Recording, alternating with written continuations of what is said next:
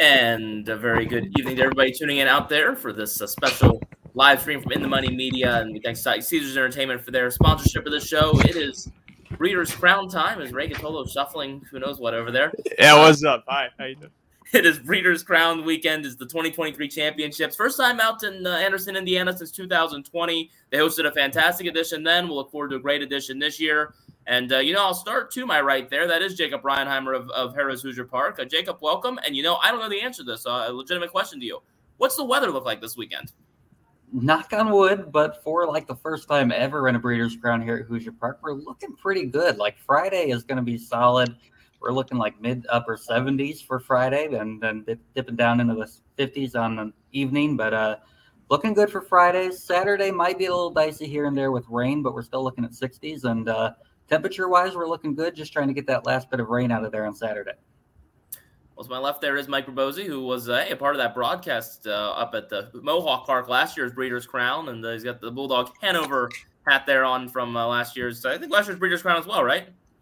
Yeah, it was a great time last year's Breeders' Crown, and got to see Bulldog do his thing. What will we see this year? I can't wait. It's going to be fun.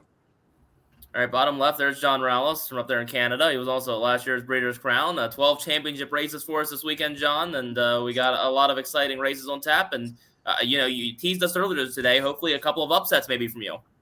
Yeah, hopefully we can provide some upsets. Last year's Breeders' Crown was fun, getting to be there in person, showing Mike around. I was making sure Mike got out of Mohawk okay because, he walked out with a boatload after Ammo got the job done. So I was just literally making sure that he got back to his rental car safe and sound. We were just talking about that today. That was fun. Yeah. 50-1, baby. Mike, they can still hear you. Ray Cotolo's there below me, and Ray, obviously for all the media stuff he does, I'm sure has something interesting to say about the 27 elims last weekend. Definitely a record, eliminations in every single division. Yeah, hold on. I need to put everyone up my shirt first so I can get good audio that I don't have to touch. There we go. Yeah, 27 eliminations. Each one the same as the last, pretty much. I think the toughest thing, especially what we're going to talk about tonight, is discerning trying to glean information from those eliminations that might hint us towards some outside outcomes for a bunch of weird finals. It's always strange when it comes to Hoosier Park. I mean, without Hoosier Park, how do we have sand between my toes win and beat Tall Dark Stranger? I don't know. Speaking of upsets upcoming this weekend, their bottom right-hand corner, Derick Giwner, the editor of DRF Harness, who has he's upset? He's an esteemed voter in the top 10 poll from the Hamiltonian Society, and we know he is going to be voting for It's My Show #1 after this weekend's 3-year-old Colt Pace final. I'm not even sure if It's My Show's in my top 10 right now. I'm still, I don't know what to do. I'm way too close to Ray Cotolo. Way too close.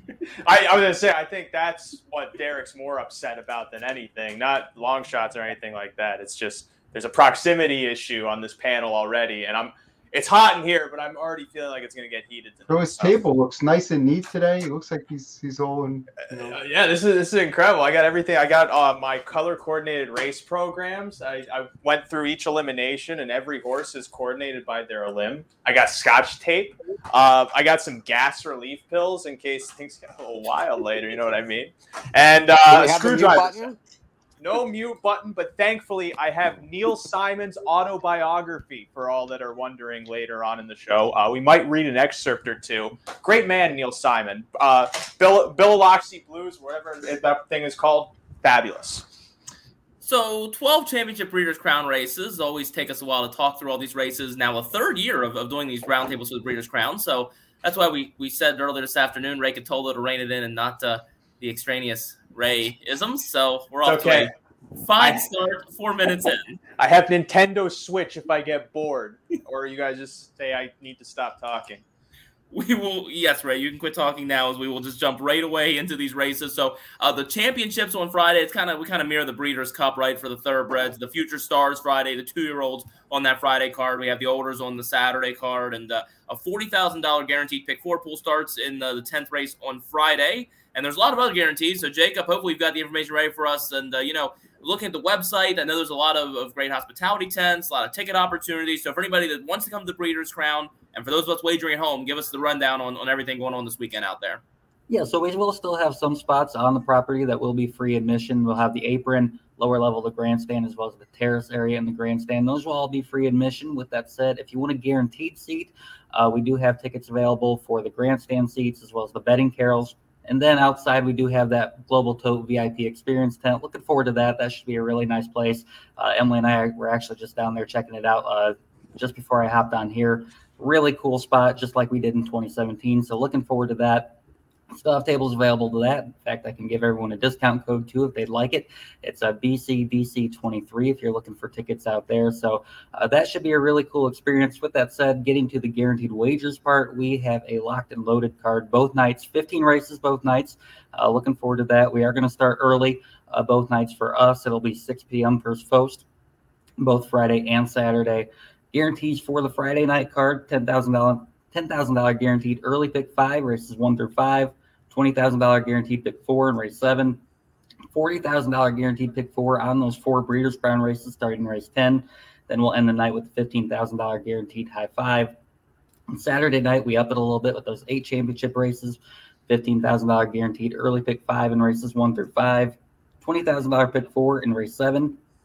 And then we'll have a $10,000 guaranteed pick 8 on all 8 of those championship races, $40,000 pick 4 on the last 4 races of the night, $25,000 guaranteed superfecta in race 14, the open trot. Then we'll end the night with the $20,000 guaranteed Hoosier high 5 there in the open pace as we wrap up the 2023 Breeders' Crown.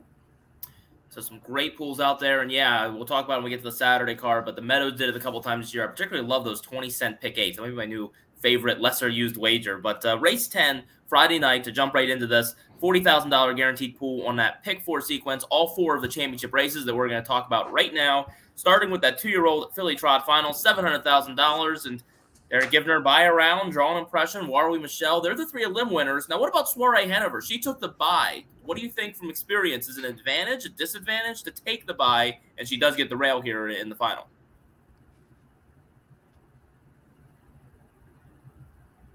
Derick is muted himself, we believe, maybe. Myself. I forgot I muted myself. Anyway, what I was saying was, I think maybe years ago it might have been considered more of a disadvantage than it does now. I mean, I'd rather the horse have more than, I think it's 1 start in 6 weeks. But I think we've seen a lot of these trainers, especially the foreign trainers, who bring these horses off layups, like Aki Sponstead, and the horses race great off layups. So I don't think, I think the horses are conditioned more, in some ways, thoroughbred style now than they were years ago. So I don't think it, makes that much of a difference. Well, that said, how are you handicapping this first championship race? This was the toughest race of the 12 races for me. Are you really? This one? I went through I started with this race. I went through all of them. And then I came back to this race and I had all of them handicapped. And I was back looking at this one again, watching replays again, trying to figure out where I was going to go. I don't trust Buy Around. I think the horse needs the right trip to win. I'm not quite sure what kind of trip Soiree Hanover is going to get from the inside. I don't really love that post here.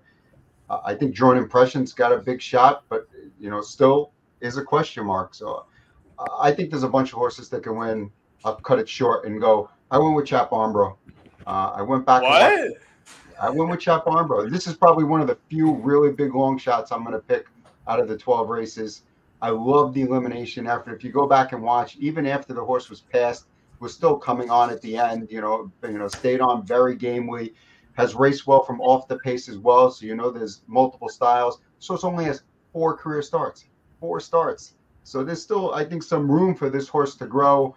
And I just think that I don't want any favorites in this race. I want to have a long shot on my ticket, and that's the one I think has the best chance. I'm absolutely dumbfounded because this was the very first race I looked at, and never would I have said that this horse I have a sneaking suspicion on is Derick Giwner's big bomb play.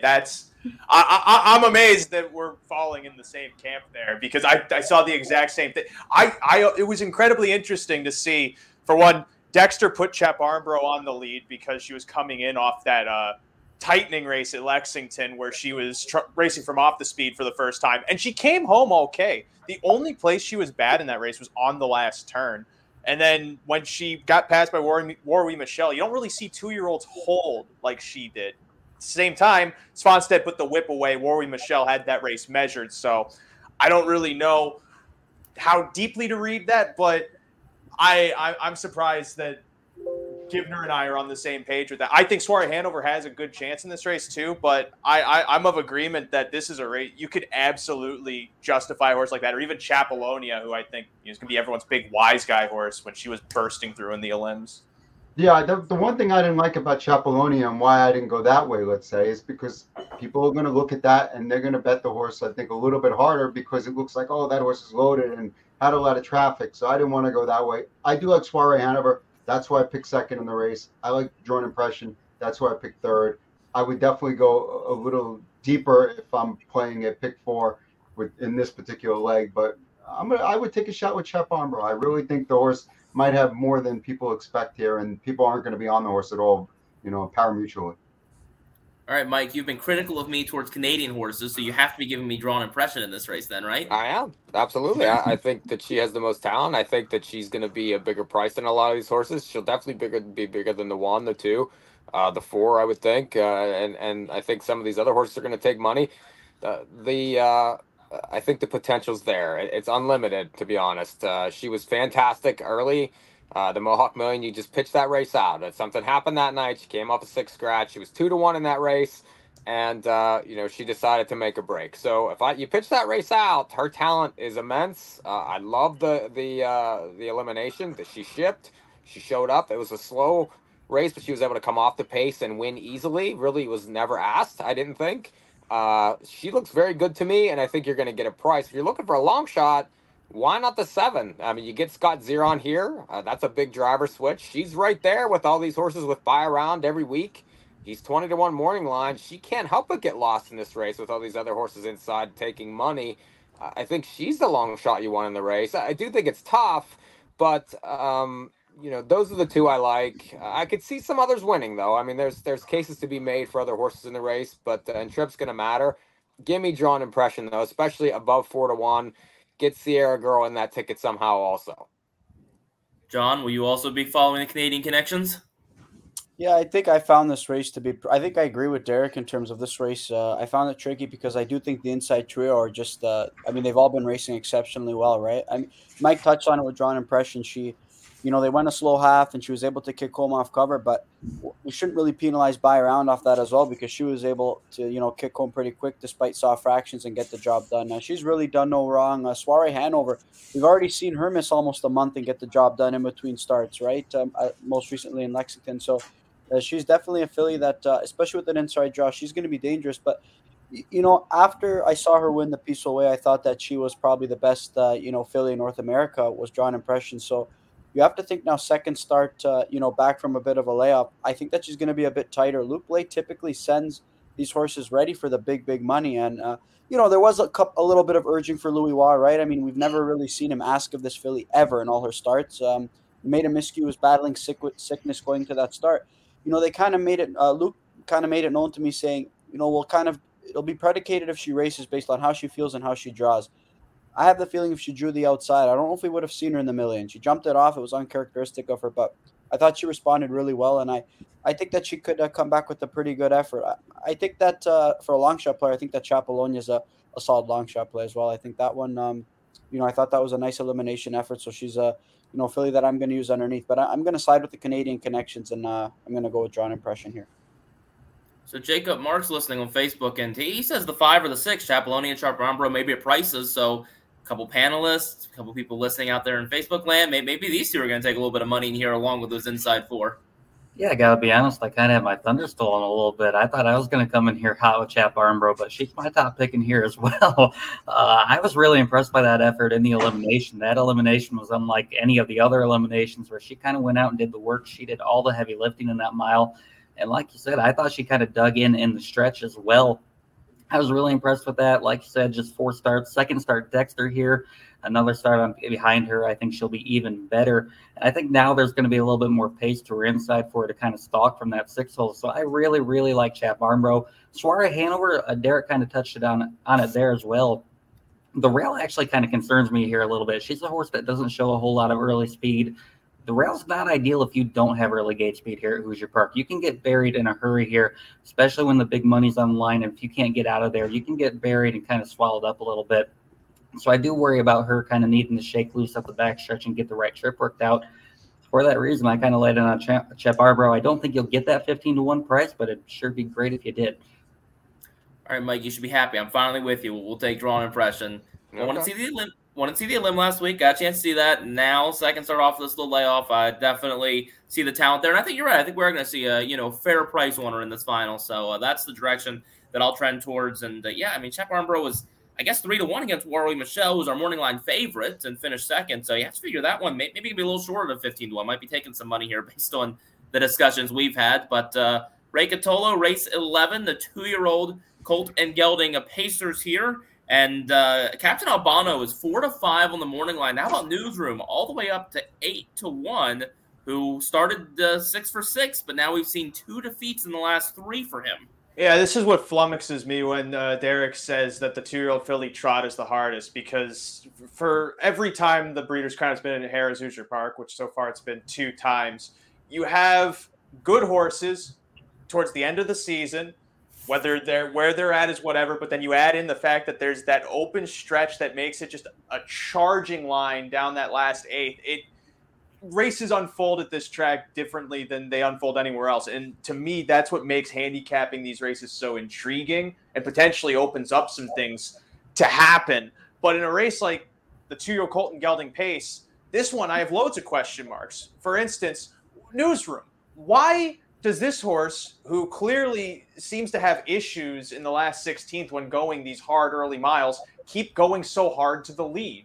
And off of that elimination where he faded to finish 3rd and held on to 3rd, mind you, when hunting over whatever the Bongiorno horse is. It's not hunting the last dollar, but it's like hunting for chrome, that one. That one was coming at Newsroom when it appeared he was done, and Newsroom dug in to hold him off to just make the final. So there's class there with this horse. There's speed there with this horse. I don't know what kind of trip this horse gets. I don't know what kind of trip Legendary Hanover gets from the outside, because there's a part of me that thinks James has to gun him to have a shot. The horse clearly has late speed, but that late speed, like it was in the elimination, wasn't enough for him to even get close to Captain Albano. The race seems like it's in the court for Todd McCarthy to put Captain Albano forward. And the thing that impressed me most with his elimination specifically is he didn't sit cover. He brushed to the lead. He led them around the final turn, and he strolled away under wraps. Every race we've seen him win has been off a pocket trip, and that was the first one where he did most of the dirty work, and he disposed of his competition with ease. So for me, I think the tricky thing with this race is, for one, how do they beat Captain Albano? I'm not sure they do, but for 2, who fits in underneath? Because Legendary Hanover's not going to play to the 15-1 morning line he's on, not with that 25 and change final quarter. I feel like Newsroom has to go a different trip. I feel like they're going to try and go a more conservative route for him. And because of that, with the class that seems there, I think he's potentially live underneath. I think Captain Luke is okay also. He kept coming at Storm Shadow. He was getting crooked in the open stretch, but every time he was able to straighten, he re-engaged. And that's the kind of handiness you don't really see from a lot of 2-year-olds. So I think he's also a potentially live long shot. Does anyone here think Captain Albano can lose? So recapping, it's like you think Captain Albano is going to win, but you like everyone else to be involved. That's the thing, because so much of how this race unfolds depends on what these guys are going to do, and the length of that stretch at the start. Not every race. No, it's not every race. It's not every race, because at Hoosier, with that long stretch to the first turn, that gives guys. That makes guys more confident to try and take a shot versus like on a half-mile track. If you're at Delaware, Ohio, for example, and you like a horse to the outside, you have to have fair certainty that there's a confidence there that the horse will push to go. With this long stretch, Legendary Hanover, he could push out and take back. He could fire faster than everyone else, and that changes how this race unfolds in a second. It's tougher to map how this race goes, especially when you have horses, like I said, like Newsroom, who has been racing more aggressively than I think he wants to. No one agrees? I don't like Newsroom at all. I think he's been his last 4 starts haven't been great. I mean, he looked dead on September 22nd, somehow found a way to win it 1-9. Then his Lexington starts were just okay as far as I was concerned. I thought his elimination was not very good. I don't want any part of him whatsoever. I don't care what kind of trip he gets because I think he's tailing off. I think that he's a terrible, I want him out of the ticket completely. I think Captain Albano is going to get bad. I mean, he's probably 3-5 in the race, and he's done very little wrong. He looks faster than these horses. He looks like he can do it any way he wants to. I don't really think that I'm trying to beat him. I'm looking more. I like Legendary Hanover. I think that they waited forever to unleash this horse last time, and he's got to be moved a little earlier. I think he can even maybe win the race depending on the trip and things like that. You're going to get a price. And then I thought Nuclear raced pretty well last week also. He's 30-1 in the morning line. I mean, he's another horse that can hit the ticket, I think, at a big number. But I want no part of Newsroom whatsoever. I really don't want Storm Shadow either. I don't know. I mean, it was just too perfect for him last time. I wasn't crazy about the races he came out of up in Canada. He's going to be overbetting the race also. So I'm trying to get those 2 horses out of the play. No Universe Nuclear outfinishes Newsroom. None. Not in this Okay, race. I'll play whatever. We could play horse for horse on there. You're going to give me a little odds though. So John, you got to bring you a task list because you said it privately. Now you got to put it in the public forum. You were critical of this morning line. You think Legendary Hanover takes a lot more money. So lay out for us in your mind how we're going to bet this race and how you're handicapping it, given what you think the odds will be. I really think Legendary is going to go off as a second choice in this race, despite what the lines Newsroom shows in this race. I thought it was a really impressive elimination. He's arguably one of the top colts in North America. He's really been he's raced. James has really raced him conservatively all year and really gotten some really solid trips on him. I think the only drive that James probably wants back is in the Metro Pace. I think that he probably wishes he moved Legendary earlier when he did, but I don't think he thought that Sylvan was going to allow Jody to clear in that Metro Pace final. And he got a typical elimination drive last time out. He had tons of pace on the end of it. The only problem is Captain Albano was shut down halfway down the lane, and he was just, unbelievable. He's been lethal. He's been the best horse I've seen qualify. He was my favorite out of the 2-year-olds qualifying this year. He had one. His only loss was when he came off a 6 scratch. But, I think he's clearly the one to beat. I think he'll win. But you guys want to touch on the trip scenario and stuff. I don't think you want to be sitting behind Newsroom in this race, though. If Newsroom somehow finds his way to the top, I don't think you want to be behind him if you're Captain Albano, especially considering that he does tend to fall short. If those other horses find the momentum, he might be caught in in a horse that's really tiring late in the stretch, and other horses might just have the jump on him and go. I think you saw in Lexington, it's okay to follow a horse like Newsroom because the caliber of competition that he was taking on, I mean, those are clearly the 2 best horses in the race. Sitting a 2-hole trip, I mean, at the half, you figured that Captain Albano, if he's as good as he's shown off a target, he was going to get the job done. This is a much deeper group tonight with, the likes of Bettors nice with Legendary Hanover. I mean, I think Albano's clearly the one to beat, but I think if you're Todd, I think seeing that dimension of him, how good he was on the front, don't play it to chance. Try and cut the smile out because I think he's got the best colt, and I hope he drives like it. Jacob will continue throwing you the listener comments out there. Do you think the short fields and winning conditions last week had an impact on the racing, and could it lead to better prices this weekend? Yes and no. I do we had a lot of wind last week, especially it was blowing into him down the backstretch. With that said, I do think a lot of what we saw was just elimination racing, as we've kind of discussed. I think you were going to get a lot of short field, single file racing. It's just kind of how it is in these situations. So I don't think you can necessarily pin it all on the weather. To a degree, yes, but I don't think fully you can just pin it on the weather at all. Well, Jacob, race 11, the 2-year-old Colton Gelding Pace. Where did you land in this race? I landed on Captain Albano in that pick 4. This would be a single for me. I just thought he was much the best in his limb. Like you said, Todd put him on the front end, and he was gone around the last turn. He could have won by as much as he wanted to. He was pretty much geared down by the wire. I just thought he was much the best. He gets the 2-hole. Like everyone's touched on with Newsroom, we saw that for the first time in that elevation race here at Hoosier Park when he came here, where I thought he was beat at the top of the stretch. And they all just kind of lined up to take their shots at him. He dug in and got there to the line. Then he just wasn't able to do that in Lexington and the Bluegrass. I think if you're looking for maybe a little bit of an outside price, I think maybe you look at Boston Rocks. I think he's one that kind of interests me, especially if we get a hot pace early. They put him on the front end as a limb. He didn't seem to like that very much. They raced him from off a helmet at Lexington, and I thought both starts there were really good, including the close finish close runner-up to Newsroom, where he just couldn't quite get by him in the stretch. Same thing, finished second to Bettors, nice in the Bluegrass. So I think if you're looking for a bigger price underneath, Captain Albano, if you're kind of just going that single route with him, maybe you look at Boston Rocks, but I thought Captain Albano was much the best here. All right, Derick, Mike is listening to us on YouTube, and how about this for the bold prediction? How about Captain Luke, 0 for 9, could get his first career win in a Breeders' Crown final? That's probably something that doesn't happen too often, right?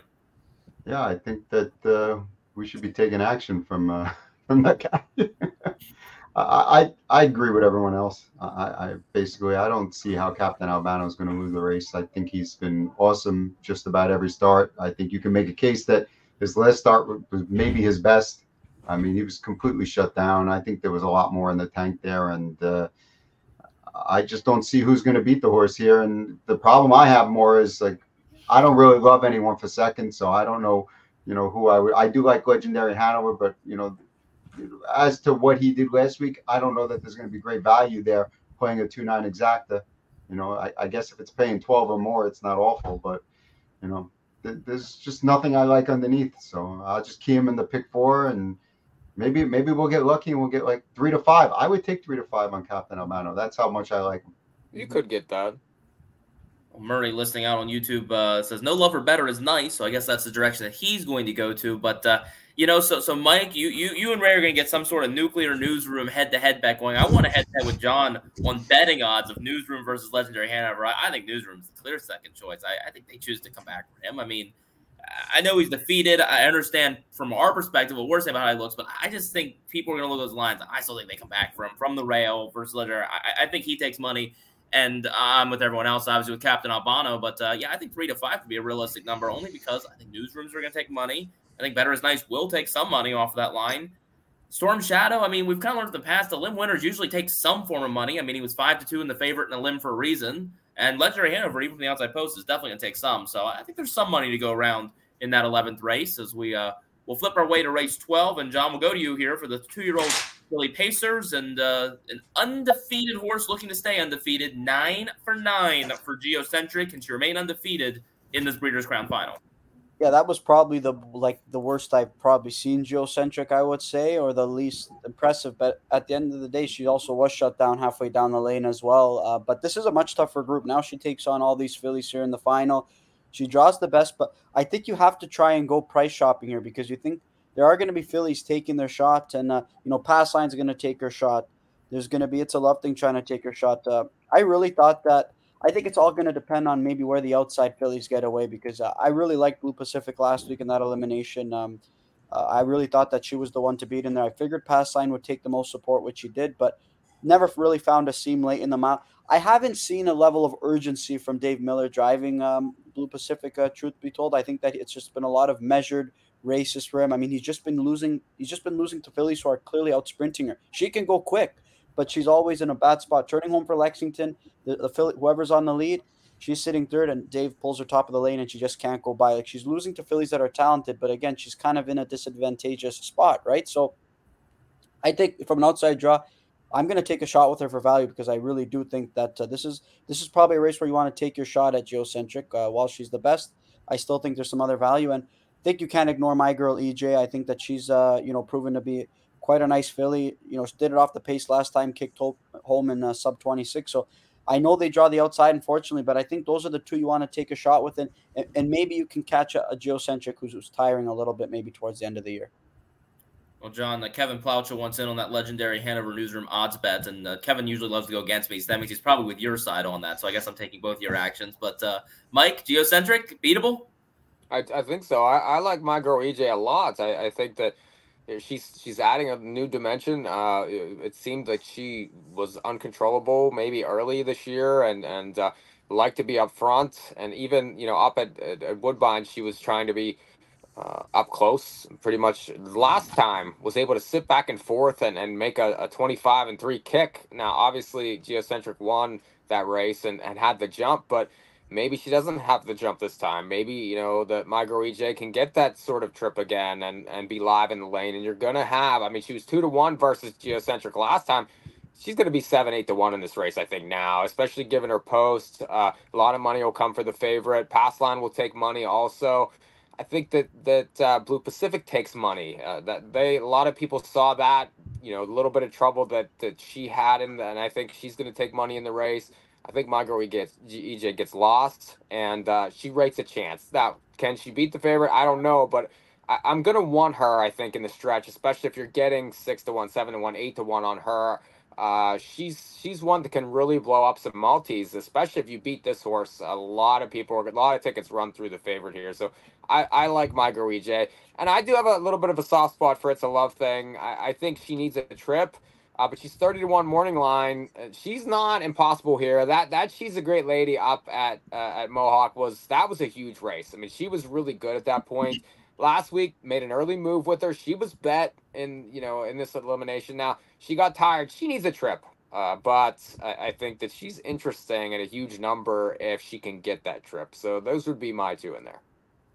Well, Jacob, I'm sure Ray will correct me if I'm wrong on this, but in the 2020 Breeders' Crown at Hoosier Park, I believe we have one horse undefeated on the season coming into that Breeders' Crown, and that was, of course, Party Girl Hill, who was defeated in that by Peaky Sneaky in that final. So Geocentric putting the perfect record on the line, Hoosier Park in a Breeders' Crown. Yeah, this long stretch has definitely gotten its fair share of undefeated horses, and we saw that, as I said, with Party Girl Hill in 2020. With that said, I was actually pretty impressed by Geocentric in the elimination. I thought she was pretty dominant. I know my girl EJ was flying at her late, but I thought Timmy had Geocentric pretty well geared down by the wire. So I didn't mind that. The one I was going to be interested had they drawn better was Blue Pacific, who we talked about. At that said, she drew the 9-hole. I didn't quite like that, but she did have some pace in the stretch. She just had nowhere really to go with it. She is our track record holder here for the 2-year-old filly pacer. She set that in the Kentuckiana, that 150-2 mark, so she gets over the track well. Like I said, just from the 9-hole, I couldn't quite pull the trigger on that. I did have to go with Geocentric in here. I think she stays perfect. Derick? Yeah, I like Geocentric. It's interesting, hearing people say that, maybe Geocentric didn't put in her best race, but when I was talking to Tim Tetrick about the horse, he said he thought that was her best race of the year in the elimination. And he would probably know more than us. If you go and look, her 51 mile was faster than the 3-year-olds went on the same night. So that's something to take into consideration. I think that she's got, more in the tank than we even saw the previous week. And I think these horses are all up against it. I do think it's a quality bunch. I think Past Line, My Girl EJ, Blue Pacific are all quality horses. And, those are the 3 most likely horses to finish behind her. But I think Geocentric's going to get the job done. Perfect Sting, Ed. Perfect Sting was undefeated and stayed undefeated when he dead heated with Summa Cum Laude. Well, Ray, can we get some love for Past Line? Is anybody going to talk about the other elim winner? No, I don't like her at all. I'm surprised that this filly, who has been as explosive in the stretch that she has been up in Canada, even had to see Yannick Gingras' whip. That perturbed me on her. So that compared to Geocentric, where Timmy, if I recall, said he just had to not fall off. I think Geocentric has the advantage on that, unless Timmy's hands are feeling a little noodly and he's not going to be able to keep a good grip. I have good trust in Timmy that he'll be able to hold on. That said, I don't have really anything else extravagant to offer. Everyone saw Blue Pacific in that elimination, and John explained it the exact way I would. She has had a campaign that almost seems pointed to this race in particular. 6 starts through them. Each start, he's let her get into the race, let her chase the targets she wants to. If she doesn't get there, they're not going to overextend her.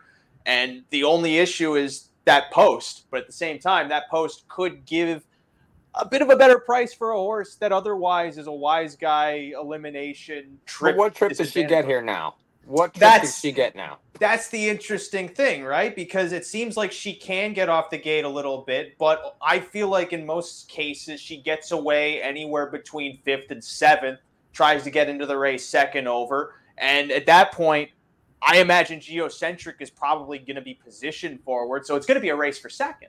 She's going to get parked is what's going to happen to her. That's what the problem's going to be here. There's no way they're letting her in, and she's going to get parked, and then she's going to have to go forward, and then the race blows up. That's what I think. I don't necessarily think that is the most likely scenario. It's not unlikely. I agree with what you said, though, in the stretch about My Girl EJ, because when it comes to a final quarter sprinter, it seems that she's probably the swiftest in the field. And I also agree with what you said about It's a Love Thing, because that was such an uncharacteristic performance she threw in the elimination that you could only chalk up to her being put on the lead early, and the lead being a weird place for the 2-year-olds, especially on that elimination night. It's a strange race underneath. It's one of those races where Geocentric has given herself such a high ceiling, and we're expecting her to reach some semblance of that. And with that kind of imagination, I don't know where everyone else lies in. It's a race where if anything, you'd want to try and get an exacta or something and just try and throw any of these longer price horses in for second. Any of them. Did anyone watch the elim last week and think that My Girl EJ was going to pass Geo? If there was another eighth of a mile, you really thought that she was getting to her? But that's not the point, that she was getting there then. She could get there this time, and she's going to be a better price. Like, I mean, yeah, she wasn't getting there last week, but they're paying this week. So to me, it's more, you look at all these horses, she can come home in 25. I think only one other horse can. So no matter where she is, she should be getting there to be involved. And she's been close to this favorite before also. I mean, she's probably been the closest. So, and I could sit here and give 1 to 5 shots all day, but that doesn't, I mean, like, I'm trying to give prices. Like, I don't, nobody needs me to give 1 to 5 shots here. So, I mean, you know what I'm saying. As Murray adds on YouTube, EJ was fantastic from the 8-hole Pocono a while back, and yeah, that's the direction I went to as well, behind Geocentric. I think Geocentric takes care of business. Pass line is our pretty clear second choice in the morning line. We'll see how that pans out based on our discussions here. But My Girl EJ is the one that I think I'll take for second underneath based on what we've discussed here. Blue Pacific was one that I, like John, like heading into last week's elims, but I share the same concerns with Mike. I'm not sure where our trip looks like there from post 9. I just think My Girl EJ, even from the outside post as well, is just going to be a little bit more capable of getting that to ultimately work out in the end. But race 13 finishes out the Friday action. Kevin Plotzer says that's the interesting thing is Ray's new catchphrase. That's the new take a shot every time Ray says the thing is late, okay? Mike, race 13, 2-year-old Colton Gelding Trot. Carl, TCI, we get the matchup we've waited for. Once again, they put on a show in Lexington. Presumably we're going to get another one Friday night. Yeah, I'm going to go Carl. I think it's one or the other, right? The other horses seem a little overmatched. Yeah, I just think that he's going to be in front, so they'll make an early move with him. TCI, I mean, has proven that he's only lost one race. He even overcame that break in the Mohawk Million somehow. I don't know how. And I think he might be overrated because of that a little bit. But I mean, he beat Carl last time. This is not. I don't think it's a great race to bet. You probably need both of them on your tickets if you're finishing multis. If you want to get brave, I would single to one. And then, who knows? I mean, are you trying to beat one of them out of the exacta? If you do, why not the determination horse? I thought that horse raced pretty well last week. Should get a similar trip now behind those two horses battling him out. I think it's probably a version of that. So, again, not a great betting race. I'll try Carl, hoping that he's his talent and, he's the one that they have to run down. They have to chase and catch, and that'll give him the advantage. See, now it's Carl versus TCI for most people. We keep Ray Cotolo on this panel for one reason only. I know Ray is thinking in his head, is Security Protected going to hold the lead in late stretch? Or, gosh, is Wild Ticket actually going to get there and make up those 7.5 lengths from last week? You have the right idea, but the entirely wrong scenario. But before I talk about it, I'm curious, Derick, when I sent you my horses for the DRF insert that's going to be available for Breeders' Crown picks, did you see my horses for the 2-year-old Colt Trot and go, what? You know what? I didn't notice that particular race as being, out of whack. But what I did notice is you picked a lot more favorites than I would have expected. I have a lot more favorites on top because, quite honestly, I give a lot of them respect on this card. And it's tough for me to gauge which ones I think are going to be able to fall. There's only one race where I feel tried and true go against the favorite. I think there are a ton of live long shots on this card. And I think this race opens the door for some because I think Carl might break. It's a wild thing to handicap and he never has. But he does get very steppy. He gets incredibly steppy, And the more I watch him, the more that he reminds me of Mission Brief in every way he moves over the ground. And when you go back to that matchup he had with TCI in the stretch, the steps especially came in when he was under pressure. He faced no pressure in the elimination. He was able to carry that speed through, even though he got a little fumbly through the stretch. He got there. I think the pressure mounts in this race specifically, and the only way to make any money here is go TCI and throw some bombs in underneath. You might actually get paid trying to beat Carl out of the ticket, and there's a chance he could be as great as he is and hold everything together, because he does look like he has a lot of class to him. He was able to hold it together at Lexington. I think Greenspan comes in off an interesting elimination. He was one of the only horses gaining ground against Carl, and through his campaign, he's been sneaky. He closed well at Lexington to finish 4th behind Dame Good Time. Was 7th, but closed in 27 and change when in a tough position in the Peter Houghton Memorial against TCI, and that was from a tough spot.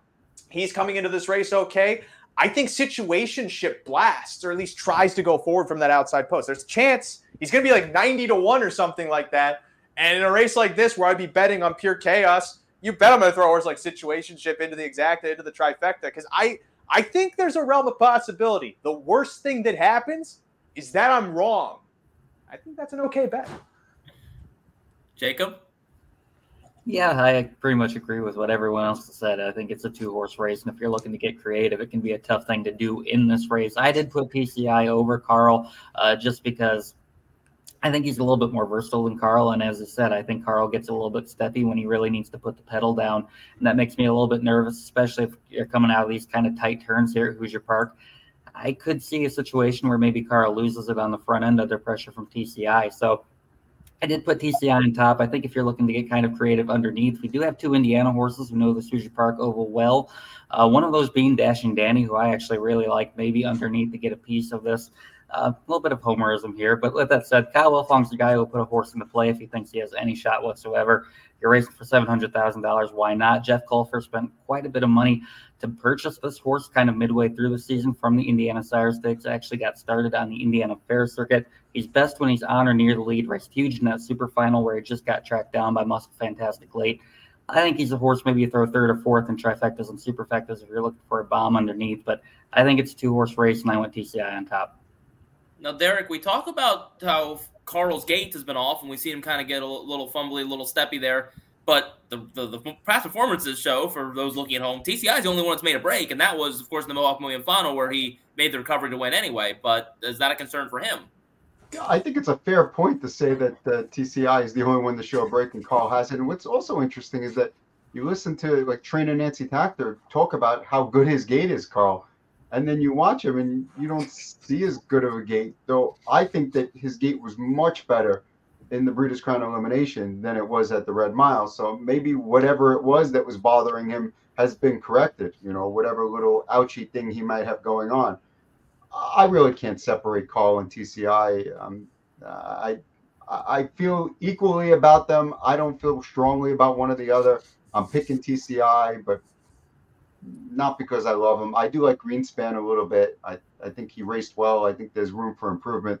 Though when you read a quote from trainer Jim Campbell that says, I was going to turn him out, but I wasn't even going to race him. The owner wanted to race. It doesn't inspire me with confidence to run to the windows with the horse.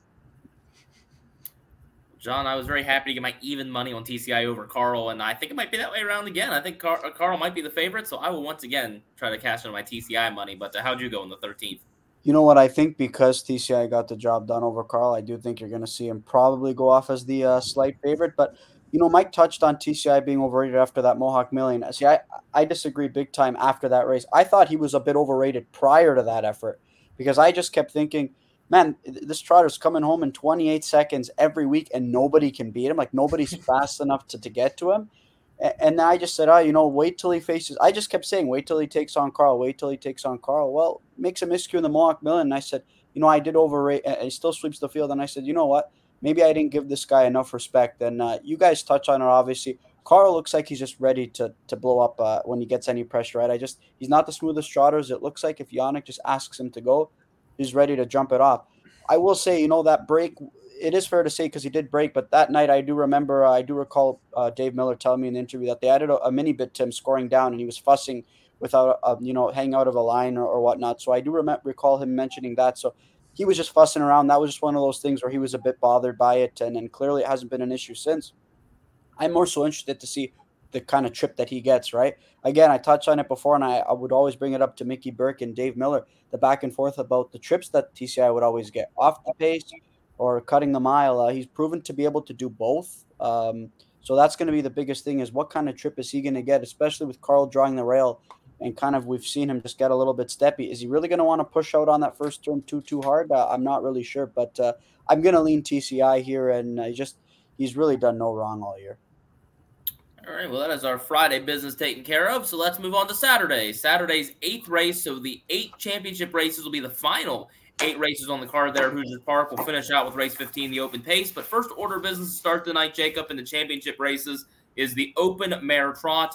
And, Jiggy Jog took a couple defeats there to MM's Dream, but she surely looked much, much better in these last 2 starts, and especially the elim last week coming into this week's final. Yeah, it's kind of 2 mares going in 2 different directions where it seems like Jiggy Jog's kind of rounded back to that top form that we saw early in the year when she won the Graduate.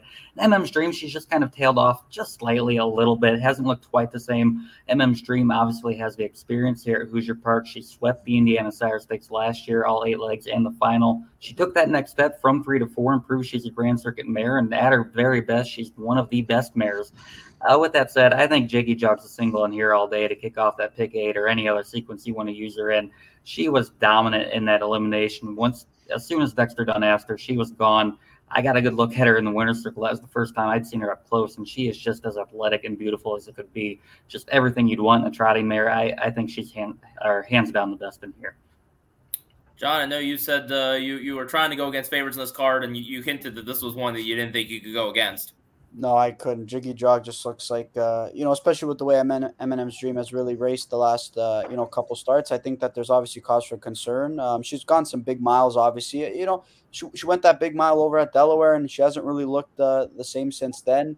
Back on home turf last time out, you thought she would probably get the job done, and she got all the respect in the world. You don't want to leave a race to a sprint, right? I mean, anybody can get beat, and she got beat by Refined. But, Jiggy Jog, just her brush move and just the way she opened up, she's clearly the one to beat in here. I think the only way is to just get creative with some exactas and hope that MM's Dream can get beat. Maybe a Dare Castle. I don't think she's obviously the deepest mare, but maybe can do enough to trip herself out and just stick around. So she's probably one that I'm going to look at. And maybe even Wari Xenia being able to kind of close for a big share. But I just don't see a scenario in which Jiggy Jog gets beat. Well, Joe is chiming in on Facebook and says he likes Refined, and I know Ray Cotolo does as well. So there's a go for the other elim winner, Ray. Refined. Oh, man, I got Doug, my Venmo is open whenever you want to give me back that money. But look, I watched Jiggy Jog in the elimination. Refined raced fine in the elimination. She got by MM's Dream, who was coming in off a race in Lexington where she clearly wasn't 100%. I don't know if maybe the first start on Lasix, maybe she'll be better in the second start back on Lasix, or if it was just a long stretch and Refined just got I don't know. We could conjecture all day long. I didn't even see Dexter ask Jiggy Jog. It looked like she just went without him having to tell her at all, and she did that in 25-2. She could have drawn anywhere on the gate. I don't think there's a horse even close to her echelon that is lining up on the gate or even is the one that's behind the gate. Because let's remember, Ed, the 10 horse starts in the second tier at Harrah's Hoosier Park. I think John touched on it, where the most likely outcome where you can try and maybe make some money is to Rob Reed's just jubilation. Wari Xenia might be able to get second. I thought she looked fine. She looked good in the elimination. Tetrick really didn't ask her, and she just kept gaining ground there to finish third. She just has to be that well-behaved, and maybe she can get second, because I haven't been left with any kind of positive impression on MM's Dream, but I have an inkling she's going to race better this week than she did in her elimination, but she's going to take play, and right now there's room for you to maybe make some money to go against her, because you can at least argue that she might be regressing. So, Derick, every year, especially Breeders' Crown time, always get the thoroughbred friends, people that don't really know racing that well, that are always going to look at this program and text me and ask me, wait, isn't Refined a decent bet? Because, look, she went 4/5 of a second faster than Jiggy Jog. So give us the good, times irrelevant talk. I don't think times are irrelevant, but I think what is relevant is class, and I don't think she has the class that Jiggy Jog has as far as, horses go. There's really not a lot to talk about here. I mean, Jiggy Jog is going to win. That's it. I'm not going to go as far as Chris Russo did on Sirius Radio and say I'm going to quit my job if Jiggy Jog loses. But Jiggy Jog's going to win this race. I mean, if you don't want to take the cold exacta with MM's Dream, which will probably pay $7 or somewhere around there, if you don't want to go that route, I like Raised by Lindy a little. I think there's an outside chance that Scott Zeron will gun out with Raised by Lindy, get into position and perhaps complete what could be a $28 act. As much as I love those 20-cent pick eights, $10,000 guaranteed pool, Jiggy Jog, we're going to start with that as a single on that ticket for me, Mike, as well as most other people, it would appear. Yeah, Derick mentioned class, and if you look back on September 9th, where Jiggy Jog was, that was the international trot for $1 million, losing to Vivid Wise. Not exactly any Vivid Wises in this race. When Jiggy Jog lost MM's Dream, really, she was given no chance the way she was driven. And you look at Refined, look at that Dayton race. Refined was 50-1 in that race. Jiggy Jog was 2-5. So I don't really think that there's any issue here with her winning. As long as she's herself, she'll win. I do like a Derek Castle a little, though, like John said, only because, she's capable if she shows up. If you look at that Delaware race on September 21st, that was a huge race that she went.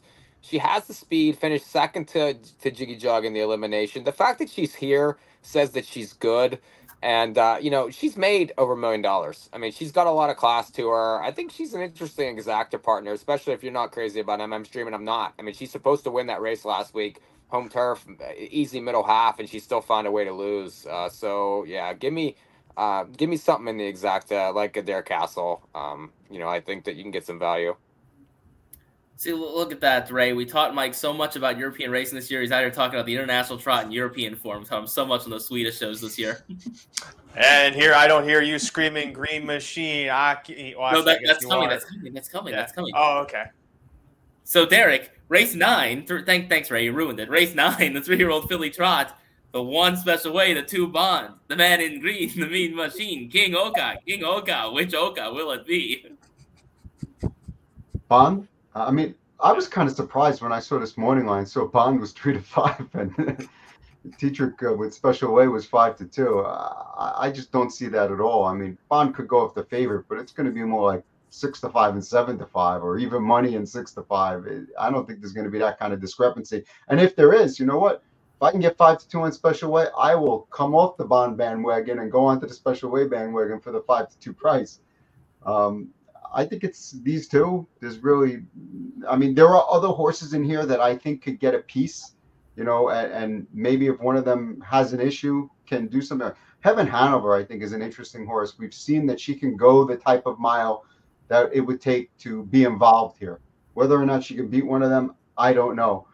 Rose Run Yolanda is a horse that I could definitely see Yana gunning off the gate and try and go right to the front, and taking command early and getting a good piece of it. But I think you're looking at either Bond or Special Way. I went with Bond. I think she's been more reliable and has a better form. I mean, even last week, Special Way looked great, but she looked great at 155. Will she look just as good at 152 or 151?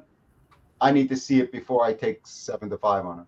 Well, the other thing, too, you compare that, she got a couple taps of the whip to get going. I don't even think Ock really cued Bond that much. Just kind of went right by Rayleigh Something and zoomed away. It might have been a more contentious race, though, because you'll see Rayleigh Something adds Lasix for this race here because she had a little bit of a bleed, to which Ron Burke said, maybe she's been bleeding all along. We don't know. I think that's a fun quote. I'm kind of curious, though, with the 10 Rayleigh Something on Lasix now. I think she might be interesting underneath, as is Rose Run Yolanda, to what Derick said. From what I can gather, she 100% is leaving the gate. Going to try and sit forward, and do whatever she can. So she should be live in this race. But I mean, I don't see how anyone can watch those eliminations and think Special Way is worth even 5-2 against Bond. I think you would need 5-1 on Special Way, just given what she's coming into this race off versus Bond, who has had all this time to condition and has been proving and just getting tighter and tighter with each week. Hey, John, if you wanted to bet, I think he was the favorite. Plus 600 on Victor Wembanyama to be the leading blocks in the NBA this year. He's already got one in the first 2 minutes. There you go. It might be one of the most impactful rookies we've seen in quite some time immediately, but that's besides the point. I think that, you know what, though, like, Ray, what's the even use of maybe comparing fitness to Bond and Special Way when we've seen Oka being able to bring, horses who have missed so much time and have such an immediate impact too, right? I mean, I think that they just do things differently, and I think that they're very capable of it. That being said, I mean, yeah, sure, the times weren't really, you can't really compare them, but 1 mile was significantly slower, and why is Ray having a seizure? John, a nice brush move. Go ahead, Ray. Go ahead. The reason why it doesn't matter on time is because they're both Ock horses. They're both of his. Yes. That's why it doesn't matter. Yeah. Thanks, Captain Obvious. Okay. So, I think Special Way, I think that I really liked her elimination last time out. I wasn't really high on her, and she was the best filly going into this year, and I think that she has a chance to close out the year with a big win. I think that obviously Bond has been exceptional as well. I'm not going to take anything away from her. I do think that she's better racing with a target too. I think Oka's been very vocal about that. Maybe he's going to find himself on the lead as well. I just don't think that she's as good when she's cutting them out, but she very well might find herself on the front turning for home. And if Special Way has a trip off a helmet, I think that if she replicates that effort last week, I do think that maybe she's rounding it to form at the right time. I will say this. Derick did say something about Heaven Hanover. I do think that she's a live player to use underneath. I watched that elimination over several times. I never understood why she was second over and she elected to get blind switched by Timmy. I mean, she had a chance to tip. Brian Sears had a chance to tip her off, cover it and go and pick up maybe what could have been a bigger piece, if not, maybe it was the winning trip. I don't know. But that being said, I was really, I found that to be odd. I thought to myself, maybe did she not have enough in the tank? No, clearly she did. She was a solid second in that elimination. Very strange to elect to get blind switch in that spot, in my opinion. But maybe she's pressure in this final. But the 7 hole is probably not an ideal spot, depending on how many of these fillies want to get away well. But I do think she's a live player underneath. Well, Jacob, I'll have to side with Bond in this final. I think we will get better than 3-5, but I will say I liked every bit of $3.30 on Special Way in that limb last week. Yeah, I agree. Special Way is impressive. Looked like she closed from what was kind of an impossible spot from what we've seen from eliminations to that point. With that said, this division was kind of turned on its head in that first turn of the first limb when Mamma Mia Volo jumped it off, and then she jumped it off again in the second turn after she caught the field. Otherwise, that'd be one of the more anticipated matchups to see her and Bond go at it here. But that said, I do go with Bond. I was so impressed by how just incredibly dominant she was in that elimination last time out. Just easy as could be, 26-4 home. Made Rayleigh Something, put her away easily in the stretch. And I think Rayleigh Something's probably the third best filly in this race here, at least based on the morning line. She did it just as easy as could be. And I'm kind of wondering, if these two fillies, these Avokas kind of get lined up 1-2, who's going to be the one to take them on in this division, especially, like I said, with Mamma Mia Volo, Walner Payton not moving on. I do think this could be a pretty easy exacta for the Oka Sponstead stable. And Mike, something I mention every show with these two in it, so I'll mention again now. So Bond, of course, Oka's driving. Tim Tetrick picks up the Special Way drive. Oka owning part of Bond, so it wasn't even really a choice for him. He had to pick up Bond. That happened back in Lexington in the Philly Futurity. Obviously continued to the eliminations, and here they both are in this final. It's true, but we appreciate you reminding us. And but the key to the race, which really nobody's talked about, as what sort of trip that Rayleigh Something gets. I mean, you got the second tier. She's adding Lasix. We know where she likes to race. She typically likes to be up close, and so she's second tiering behind Special Way. Where does she end up? What sort of early move does she kind of make, and what kind of pace does she inject into the race? Does she find a way to, mess up the trips between the two horses? I mean, I don't really think that they're going to just walk around there and let him have this race.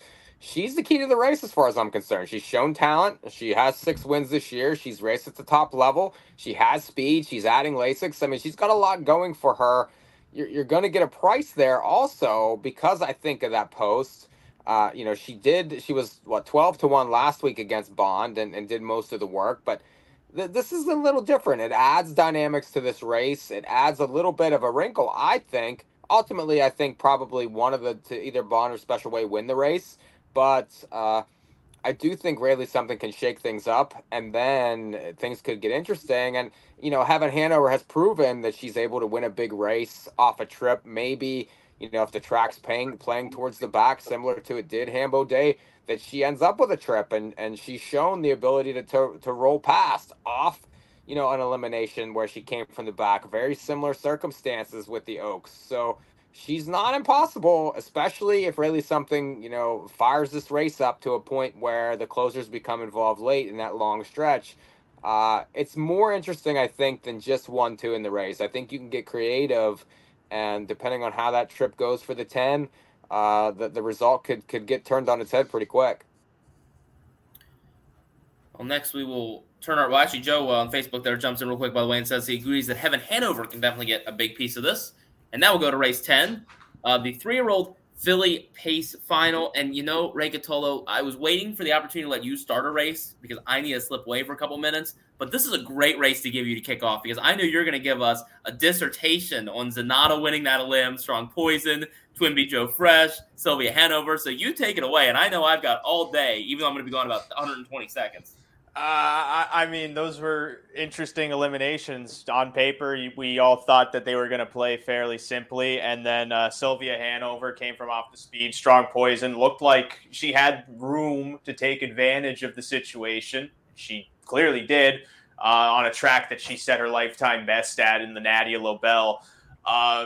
Aside from that, the only other note is Twinbee Joe Fresh. The quote from Chris Ryder is that he thinks that part of that performance might have had something to do with the fact that she was not well behaved in detention. So I think the curious thing with a horse like Twinbee Joe Fresh in this race, it's 24-hour detention this time around for the final. Does she behave herself there to where then she isn't expending her energy before she steps onto the racetrack? Because her drawing that outside post, I think, is one of the more interesting pieces to this race. Strong Poison, clear speed to the inside. Twinbee Joe Fresh, I think if she's going to beat Sylvia Hanover, and she's shown this all year long, she has to go forward. But if she goes forward when Strong Poison's going forward and Zanata's going forward, it seems like kind of a damned if you do and damned if you don't situation for Dunn and Ryder here. She has the speed to get strung out and maybe carry herself away. But I think that this race is guaranteed to have a strong tempo because Dunn has to go. Joey's going to go. Joey has to put Zanata in a position where she can try and get like a pocket trip or something like that. Sure, she won the 3 diamonds going first over, but this ain't the 3 diamonds, bud. She has shown herself to be so much better off a covered trip than like first over with a target. So she's got to be gunning out. I think this race then just falls into Sylvia Hanover's lap like every other one does. She came home in 25 and change. She clearly was under wraps. They kind of knew from at least Bobby knew from the position where he was in that she wasn't going to get Strong Poison. So it was just kind of a race for second kind of game. And in a race like this now, where you're not going to be getting to the half in 57-3, I don't know how the race doesn't unfold where she just swallows them all up like she has all year long. I think the only interesting piece to it is Charleston, who makes her first start on Lasix and has time and time again fired home in like 53 back halves, 25-second final quarters, and just trying to just suck along for big checks. And I think that, if anything, she might be able to work at least some kind of trip, find her way onto the ticket. Second, third, I don't know. She's the only other horse in this race that really grabs my attention, but I don't know how this race unfolds against Sylvia at all. Mike, I think the bettors are going to come back, in my opinion, for Sylvia and Twinbee Joe Fresh. We see morning line favoritism with Strong Poison. That's the one I know you like. I think you're going to get a fair price there. I do like her. I don't understand the morning line at all. I don't think that has any chance of playing out that way. I don't see how Sylvia Hanover and Twinbee Joe Fresh don't get bet, more than Strong Poison does. But there's a couple things with Strong Poison and that I think she really, really likes this racetrack, and she moves way up. Her over Lexington, she's fine.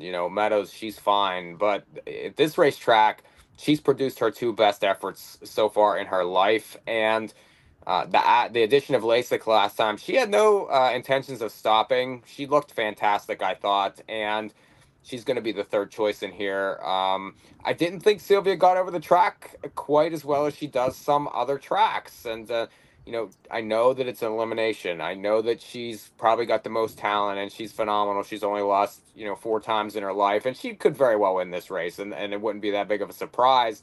But I feel like if you can isolate with a horse like Strong Poison, that's going to be the third choice, despite the morning line, you can, really spread Maltese and other places and have a chance for a score. So given the track, given the way she responded to Lasix, I do think that she has a big chance, and the price isn't going to be reflective of that. So I would probably back up with Sylvia. I'd be against Twinbee Joe Fresh in this race. I just don't like the dynamics. I don't like the price. I don't think she beats those other two horses. So I would be against her, and for definitely for Strong Poison, using Sylvia, not defensively because I think she can win it, but heavy Strong Poison for me. So Jacob Mark on Facebook likes the 6 Charleston at Price, which Dre mentioned. And Strong Poison, that best mark of the year and the lifetime best 148 came out of your place out there at Hoosier earlier this year. And I believe one of her first starts of the season as well. Yeah, it was her first start of the year in that Nadia LaBelle. She couldn't have looked any better. The race set up really well for her in that Nadia LaBelle, and she kept vaulted off cover into that 148 win. But I went with her on top for all the same reasons we just said. She's going to be the third best price, and I think she's got the rail. Or she does have the rail, rather. And I just think she's the one that has most control of her own destiny. Sylvia Hanover just kind of needs things to fall her way a little bit more. And I don't quite know what to make of that effort, which Twinbee Joe Fresh. We've seen that with the Chris Ryder horses a little bit here in the past at Hoosier Park, where they just get a little bit of second-itis. We saw that with Party Girl Hill in 2020. Same thing with Bettor's Wish in the Breeders' Crown and in the Dan Patch here. I still remember that from 2020. So I went with Strong Poison. She's going to have more control over her own destiny. Sylvia Hanover, there's just no way for her to be involved early. And that's just what concerns me a little bit. And then you got a horse like Charleston, who's probably going to have to do it by out-sprinting Sylvia Hanover. So I couldn't quite land on her. Like I said, I like Strong Poison. She's going to be fourthly placed. Sylvia Hanover, I think she's going to be firing at the end. She'll be better than she was last week. It was kind of interesting. Emily and I went and saw her this morning, watched her jog. It's hard for her just to go out there and jog a lap and be enthused. She is very good at conserving her energy, to say the least. She is pretty laid back, a little bit lazy mare. And that kind of reflects in the way she races. But when the money's on the line, she fires towards the line. But I did go with Strong Poison on top. Derick, I guess as many of us have, just kind of watching Sylvia race after race, it's like, oh, this is finally the one she's going to lose. No, well, she's going to get there. Well, no, she's going to lose. No, somehow she got there. This was finally the one. She doesn't actually get there. Well, it's hard to get there when they go 57 to the half. I mean, I think at least I'll try to bring in a new point that maybe no one's brought up. To me, Sylvia Hanover is simply not a sprinter. She's more of a grinder.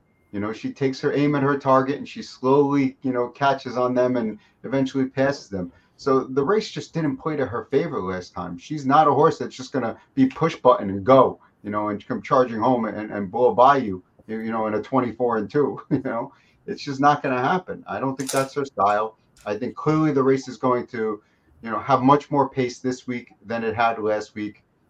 And she just needs to be somewhat in striking range, and I certainly think McClure will have her closer to the pace this time. I think he'll put her in position, and she's my best bet on the card. I absolutely love her. I really don't see any way she loses this race. To be fair, though, Derick, Sylvia's overcome a lot of bad trips, sort of bad setups, bad scenarios in the past, even times where she's parked herself and done a lot of things. So she's overcome adversity before, and so what's changed now? I mean, what's I realize it was an elimination, but that hasn't been an issue in the past. I mean, I have the PP lines in front of me, the 3/4 times. Last week was 125-4. Before that, 23-2, 22-4, 21-4, 23-3, 24 flat. You're talking about a 2 seconds slower 3/4 time than she's ever had to chase into previously. That's a lot of time, 2 seconds. And she still gained without really being urged. No, Like, I mean, I'm just saying, like, she's overcome a lot of things in the past. I mean, she's proven that she's been able to overcome, and maybe they were conserving, and I mean, they seem to be doing more prep type things with her. I mean, look what they did, like at Mohawk in that overnight race and things like that. So I understand it, but I don't know. I mean, she doesn't seem quite as dominant as she once was, and that makes me think that she could be just a little more vulnerable than invincible, like she I was hope last everyone year. feels like you, because that'll only increase my price, because I'm all in. You're not going to get a huge. I mean, you're not going to get a price. I mean, you might get 4 to 5, which might not be that I bad. mean, if you like her, that's fine. But you're not. I mean, the price just. I don't know. I think a winning price is a good price, and I think she's a winner.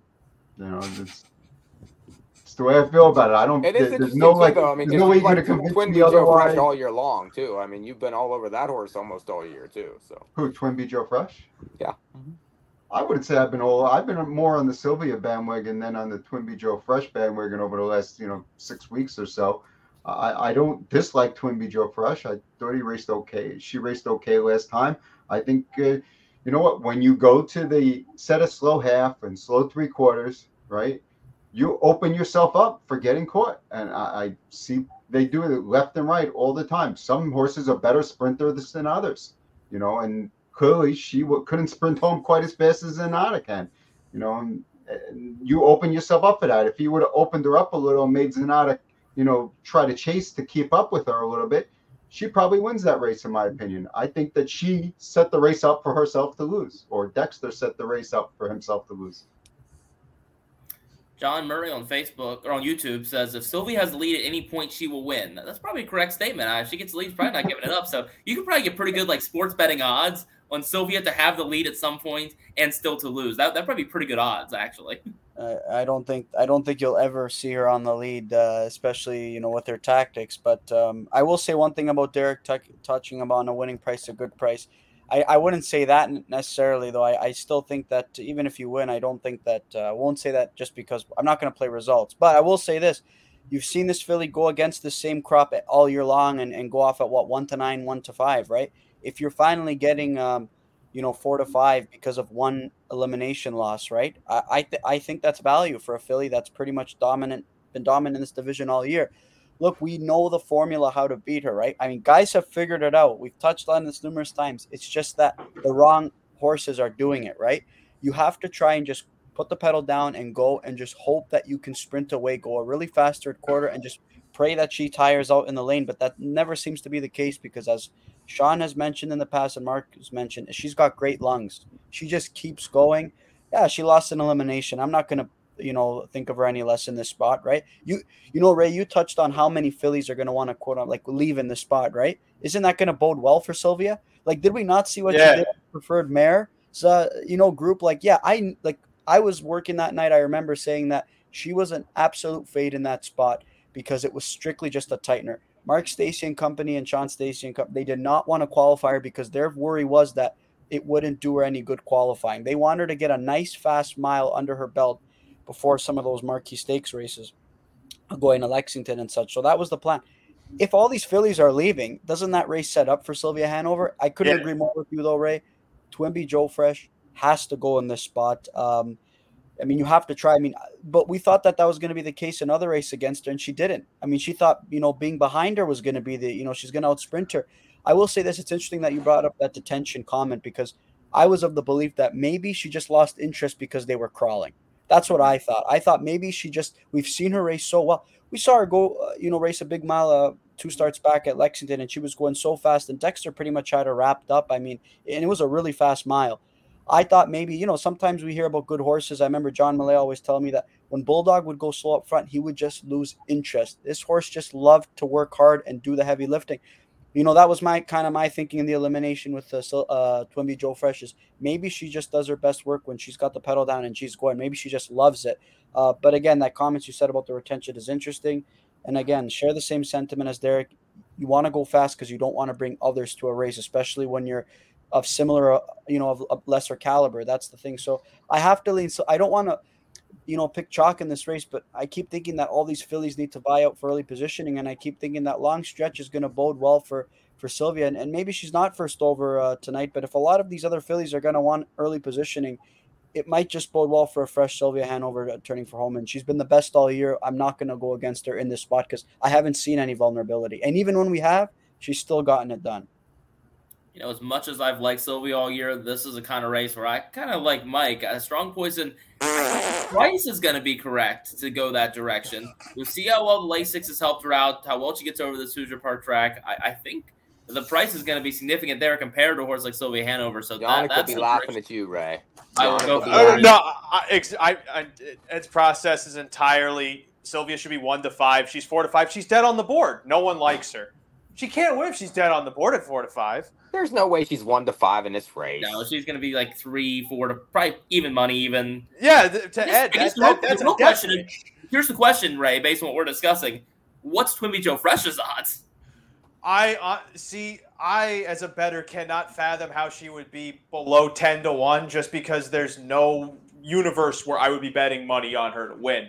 People will bet money on her to win, and I don't know who these people are, but I would like to meet some of them. She was 1-2 versus Sylvia a couple weeks ago. 1-2. Look, Mike, I graduated from the handicapping school of Hard Knocks, so I've taken a couple blows to my head, and I know how this race is going to unfold. And to me, if you run this race 100 times, I would argue there are maybe 10 that she wins. I don't know who these people out there are that think she could win 30 times, 40 times. I don't know.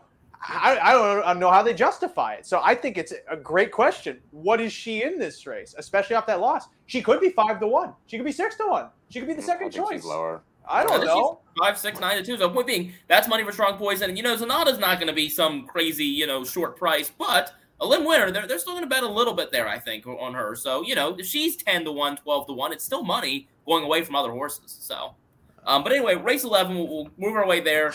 3-year-old Colton Gelding Trotters. Derick, Help First Edition wins in a limb. Could they justify the $72,000 supplemental fee, which is why we see our final purse here is $672,000? I mean, some people would say just the fact that you're in the final justifies the, they only got back a small amount in the elimination, but it's quite a thrill to be in a Breeders' Crown final, and winning one of those trophies. Not everyone gets to win one of those trophies unless you're Ron Burke, who's won 18 of them, right there, Ray? 18? Yeah. Yes. I look at this race as, yes, tactical approach is the best horse, and it's his race to lose. But I don't see the second tier as a bad spot for him, just because he has Celebrity Bambino, Ari Ferrari, and Up Your Dale in front of him. So he has 3 really good horses in front of him to kind of set him up a little bit. So I don't really see it as a bad spot for him.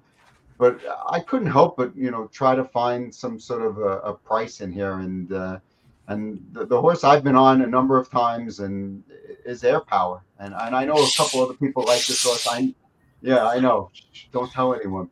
Listen, the bottom line is Air Power is as fast as any of these horses. And it's just a matter of whether Air Power decides to play ball or not. Sometimes he does, sometimes he doesn't. The good thing about Air Power is, 1, you're going to get a good price on him. And 2, the trip really doesn't matter. I firmly believe that Air Power can come first over and win the race if he's feeling good and he decides not to break. And normally if Air Power was going to be 2-1, I would say don't touch him. But here you're going to get a pretty nice price. Yeah, he's 12-1 on the morning line. I don't know. He'll be at least 8-1 in my mind, and maybe a lot more. And I think he can win. I think a lot of people are going to be on French Wine. I don't see how French Wine gets into the race. I think the horse has been racing great. I just don't know how it happens. Interesting thing on Celebrity Bambino. He had post 5 in the Hamiltonian elimination, went down the road, set soft fractions, won the race, just like he did in the Breeders' Crown elimination. Then he got post 1 in the Hamiltonian final, was handled aggressively and didn't do so well. And now we're in the same circumstance again. I don't know. Up Your Dale, great trip horse. If he gets a trip, I think he could win, but he needs the trip. I was gonna write Air Power's name on a sheet of paper, so hopefully people wouldn't hear that he's live in this race. So instead, I just drew this frowny face because now I'm sad that everyone knows, like, the cat's out of the bag. You might as well just Think about all the people who are going to read my analysis and see that Air Power is, live. You think your audience can read, Derick? I'm a full consensus. I mean, the thing that's beautiful about that elimination, and I think you'll agree, Derick, because you like the horse too. It looked like Matthias moved early, and he just was not worried. He knew he was going to make the final, and it was kind of just let the horse roll. Because what's weird with that long stretch is it's not optimal a lot of times to pull right at the top of the stretch. Sometimes you're better off waiting like an eighth of a mile on cover and then angling out to go. But Air Power, he can lift flight on his best day, and he wasn't really asked at all. Did you know they had a mic on Matthias during the race, and the whole time he was, please don't make a mistake. Please don't make a mistake. Please don't make a mistake. Please don't make a mistake. No, that's a great point, because if I was driving him in the Kentucky Futurity, I think I'd have a heart murmur going into that Breeders' Crown elimination, which great on Matthias also to keep that horse standing after he took that bad step in the Kentucky Futurity. But all that said, he looked great for that race being a tightener. We know what kind of horse he is. He just, for some reason, has thrown shoes, been sore, almost fall. Like, he's had everything go wrong. But like Derick said, we know how good he is. We know Celebrity Bambino is going to take money. Tactical approach. At this point, I don't think you can pull off 3 miracles in one season. Sorry, Scott. You couldn't get knock 10 in the winner's circle when I needed him. How can you get tactical approach? I don't really see how you bet anyone else in this race. Full agreement. I feel bad, though, for French Wine. Very nice horse. Doesn't have that real black type win. I think he deserves one. I don't know if he's going to get it here. He's certainly not going to be a good price, too. He can get it here, and he'll be a price. Nah. I don't think so. How's he getting into the race? That's what I want to ask. If you think Air Power can get in the race, why can't French Wine get in the race? Yeah, they have the exact same style. And Air Power is a Meadowlands lover. Yeah. Like, how do you know he's a Meadowlands lover? Outside of New Jersey, period. He's raced 14 times. No, Mike's come on. Like, if you like Air Power and you don't think the French Wine get in the race, and he's racing so much better than Air Power is. I mean, yeah, Mike's got a point there. Mike's got a big point there. But first of all, he's starting 2 posts back. I don't know that I feel as confidently that French Wine can take air that Air Power can take. That's another thing. I think Air Power is going to be a better price. That's another thing. Well, he might be a little better price, but it's not going to be a whole lot bigger of a price because other horses are going to take a lot more money. If Air Power is ahead of French Wine, let's say Air Power is 3rd over and French Wine's 4th over. You see French Wine blown by Air Power if Air Power doesn't break? I don't know. I thought French Wine raced really well last. Like, even I thought it was driver error that got him beating the Kentucky Futurity personally. He should have won that race. But he should have. There's just no 2 ways about it. I mean, and then, last week he kicked 26-1. He was shot out of a cannon late whenever he was really given no chance whatsoever in the race. He's racing really well right now. And I think that he could be one that gets lost. I think the 5 takes money. Up Your Deo takes money. Celebrity Bambino takes money. Tactical Approach definitely takes money. And he has a puncher's chance. Just the way he's been racing, he's right there every week. What happens if he does get the trip? Because given the scenario, I like his chances of getting a trip a lot better than Air Power, who hasn't done really anything for months and months. So, yes, he has the talent, but he hasn't shown it in quite a long time. And so, I don't know. I think Air Power is a little bit phony to me. I mean, that's why he's a long shot. That is a good point. But he's getting buzz, and everyone always thinks he has talent. If you look how he's always bet, he was 7-1 last in the elimination. He was 8-1 the Kentucky Futurity, really after a terrible race in the Bluegrass. I mean, he gets hammered at Meadowlands every time he's in the box. If he's 7-1 here, I'm not betting him. Well, he's not a good bet at 7-1. He probably needs to be 12-1 or higher to even consider. But I also don't think that he needs the race. I'm curious to see how much money the 10 takes in the race because of his post. But if you look at his last 5 starts, he's been under even money in each one of them. I mean, he's won the Hambo. I mean, he's racing just as well as anybody else. So he could get lost because of the post. I don't know. I think it's a tough race. I think it could go in a lot of different ways. I think you need the spread in multis for sure. I'll agree with you there.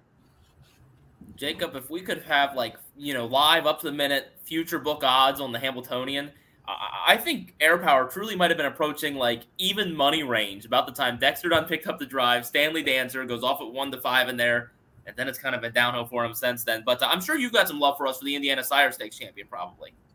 Yeah, Held First Edition, all credit to their connections for being willing to put up that kind of money to take a shot in this race on their home turf. With that said, I do think Held First Edition is probably a notch below these top colts. He looked pretty dominant in that elim, but I think that was by far the softest of the 3 eliminations. And all credit to him. The horse is a pretty small horse, but he can take a ton of air. He just keeps going down by the wire. I just don't think he has the speed to go with horses like Celebrity Bambino or Tactical Approach in here. I did land on Celebrity Bambino. I would hope and pray for that 9-2 morning line price, but I don't think you're going to get that 9-2 morning line price at all. I think he's been red hot coming into this. The only loss in his last 4 starts coming in at Futurity, just when he had no shot, got shuffled out of it. And still was trotting home nicely, just missed by 3/4 of length.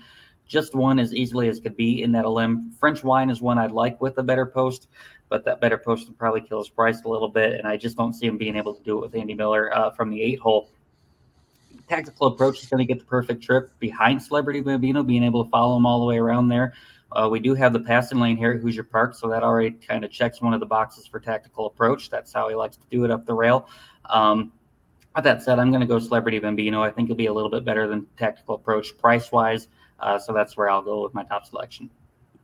So, John, the Mark on Facebook says the 8 can be heard from. That is French Wine. Murray on YouTube agrees with Mike. French Wine is very sharp, so that's some money going that direction. But how did you go in this 11th? Yeah, I think for me it's just a matter of if you have to fade horses who start from the second tier. I just don't think that you can accept short prices when your nose is not on the gate.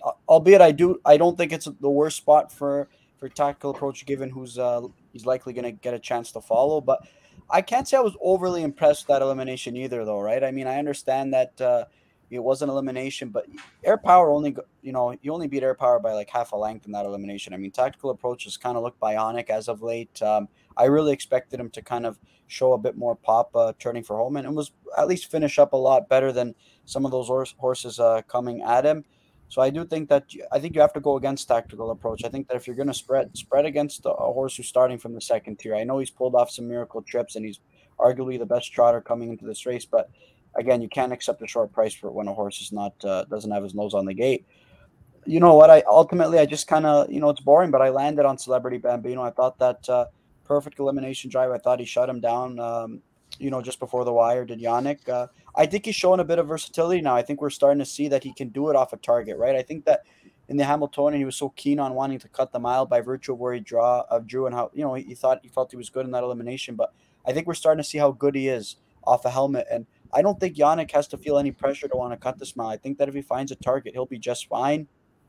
Up Your Dale is another horse that needs a trip. I think we're all in agreement on that. But I mean, for me, it comes down to Derick. I've loved Air Power. I think that ultimately he's got the most talent, but I'm always holding my breath when he's trotting or going around a turn. I'm always worried he's going to jump it off or make a miscue. That doesn't really bode well for me when I hear Matthias Melander saying, don't make a mistake, don't make a mistake, right? I mean, that just goes to show he's not confident that he's overcome his trotting mishaps, right? So, that was a joke, obviously.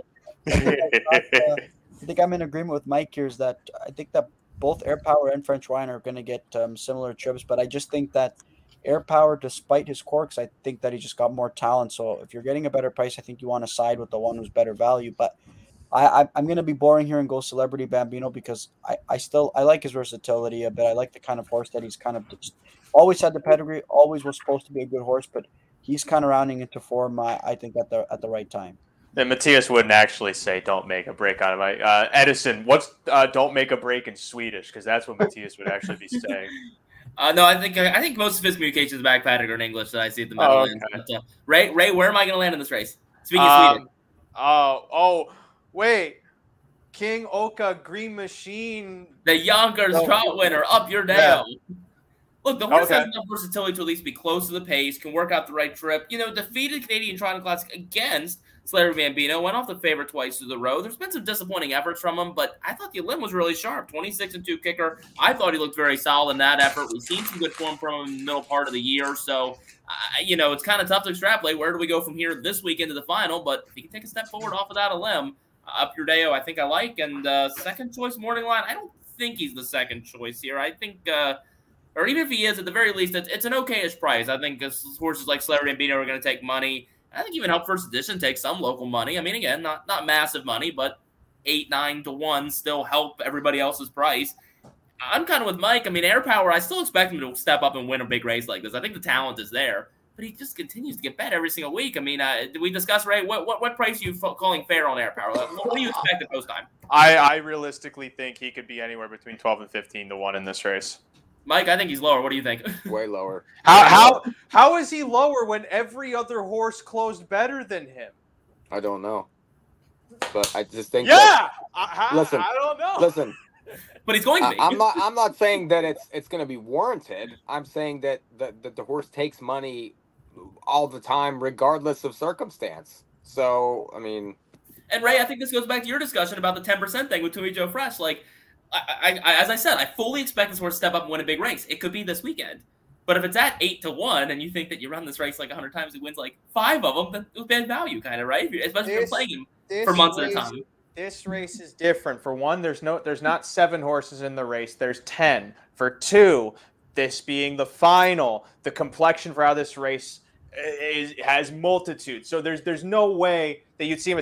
You saw him at 8 to 1 in the futurity because he was 7 to 2 in the bluegrass. How many horses in that race? 10. That was an okay race, but because he broke stride in the futurity, you're gonna get value on him in this final. There's no way that anyone has faith in this horse the same way they would have in the futurity because the blemishes are there. But that's because he's going to be 12 or 15 to 1. He's going to be in a price range that is worth taking a chance on. There's no way that that anyone could bet Air Power down to 8 to 1 in this field. All right, Ray. He's going to be lower than 12. He's going to be lower than 12 to 1. There's going to be odds bet with you. My entire weekend is going to be odds bets against people. If I can have 5 to 2 in tactical approach, I don't care what odds Air Power is. I just take the 5 to 2 right now. You might get that. You could get that. I don't think you get that. No, I wouldn't take 5 to. Oh, I was gonna say I don't take 5 to. I wouldn't take any price on tactical approach. I don't think he's really a good bet here. You would need to give me a big price on him that he's not going to beat. So I'm not going to bet him. All right, let's go to race 12, the open mare pace. And Mike, I mean, I guess everyone maybe has different opinions, but for me, I thought this was maybe the toughest race. This was one where I kind of struggled to figure out exactly how I wanted to play this one. I don't know.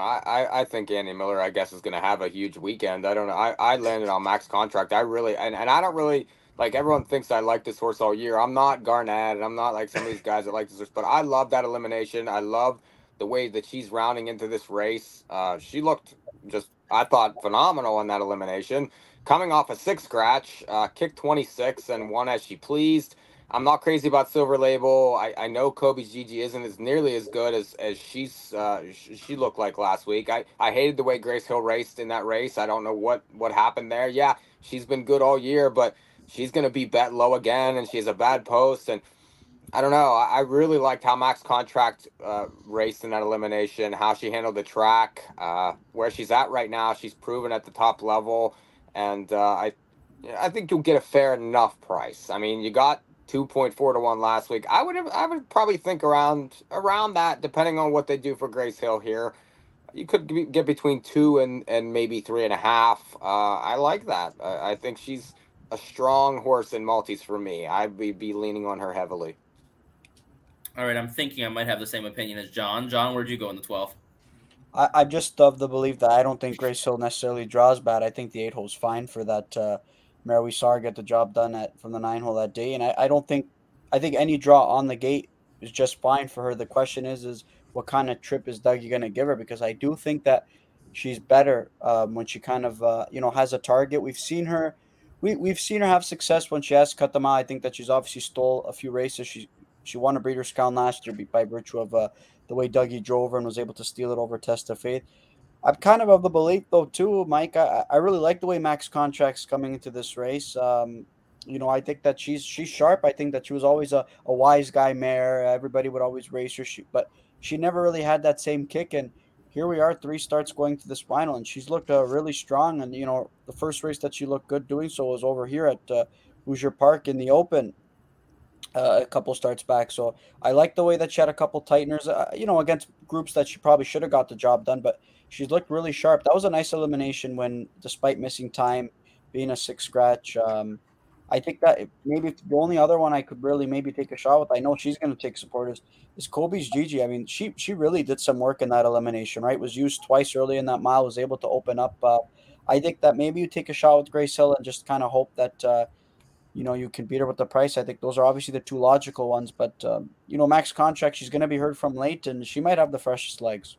You're not at all worried with how Kobe's Gigi finished that mile, because that was the first time I'd ever seen her like wandering in the stretch, and I didn't think that was the kind of race. Yeah, that was a weird race. I didn't think that was a kind of race where just with the kind of speed she's shown herself capable of and the strength she's shown herself to be capable of, that being a race where she would get lost like that and be going left and right. Of course, Jacob would probably have more information on where the winds might have been blowing at that point. And Jacob, do you remember if the winds were still kind of at the back stretch when Kobe's Gigi raced in her elimination? I believe so. Yeah, I'd go with that. Then that makes it even more peculiar of why she was so all over the place. She still held on because she's got class, but does that not worry you at all, John? Especially when you watch Max Contract put in a visually impressive win in her elimination?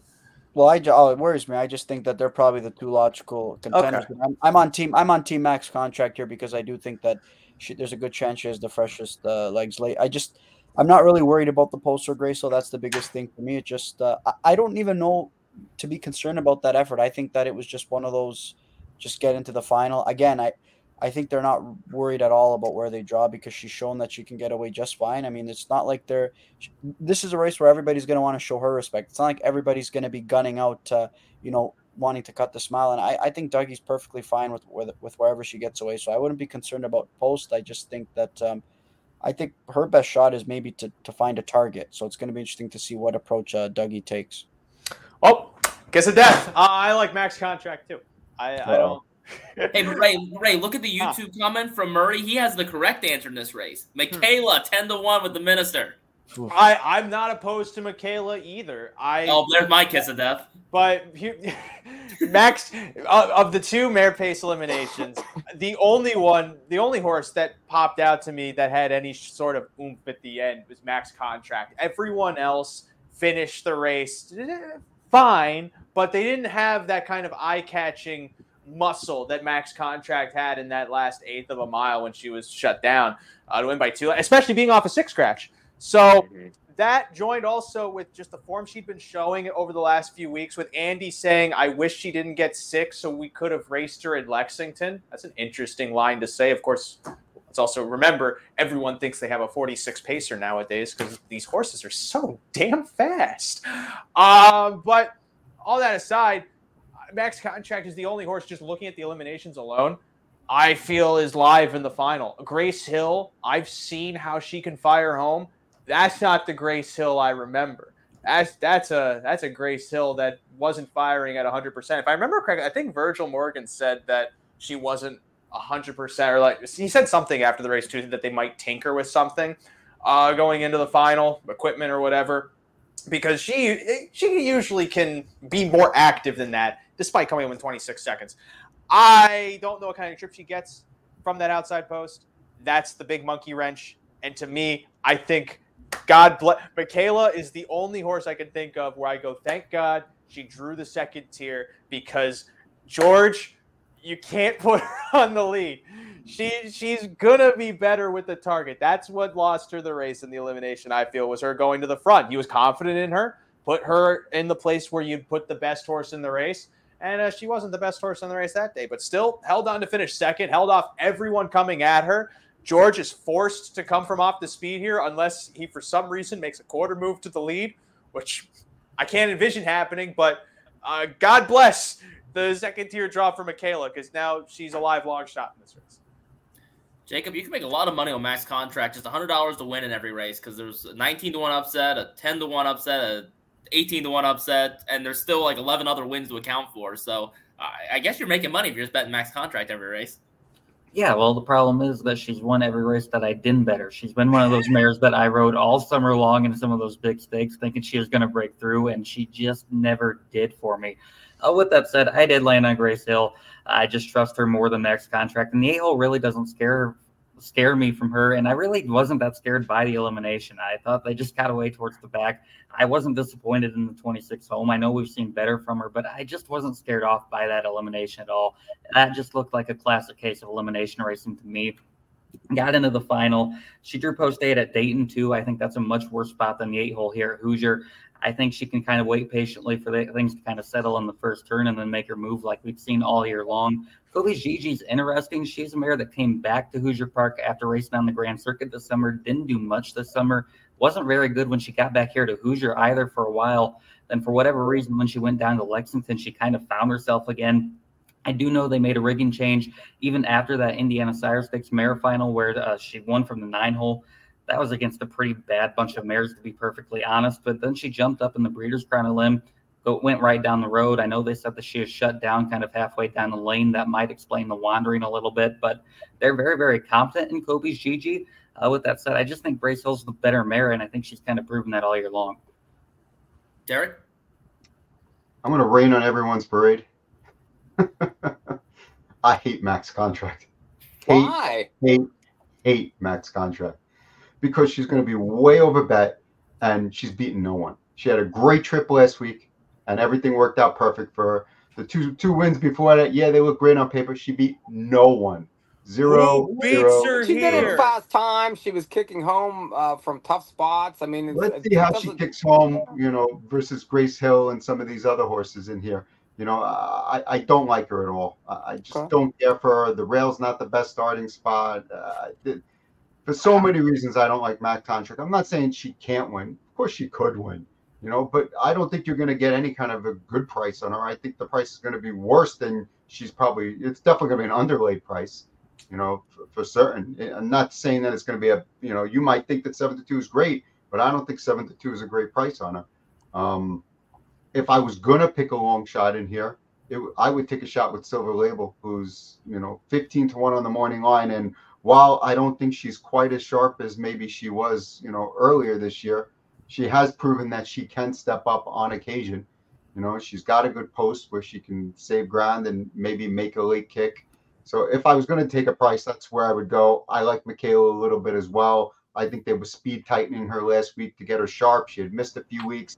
I think she probably needed that start, and that was their way of, saying, let's get her into race shape. I think I have a completely different view of the elimination than everyone else. I thought Grace Hill was absolutely loaded. I think you watch, Dougie goes and he pops the plugs, and she didn't really respond. And then he tapped her with the whip a couple of times, and you could see her leg motion kind of accelerates.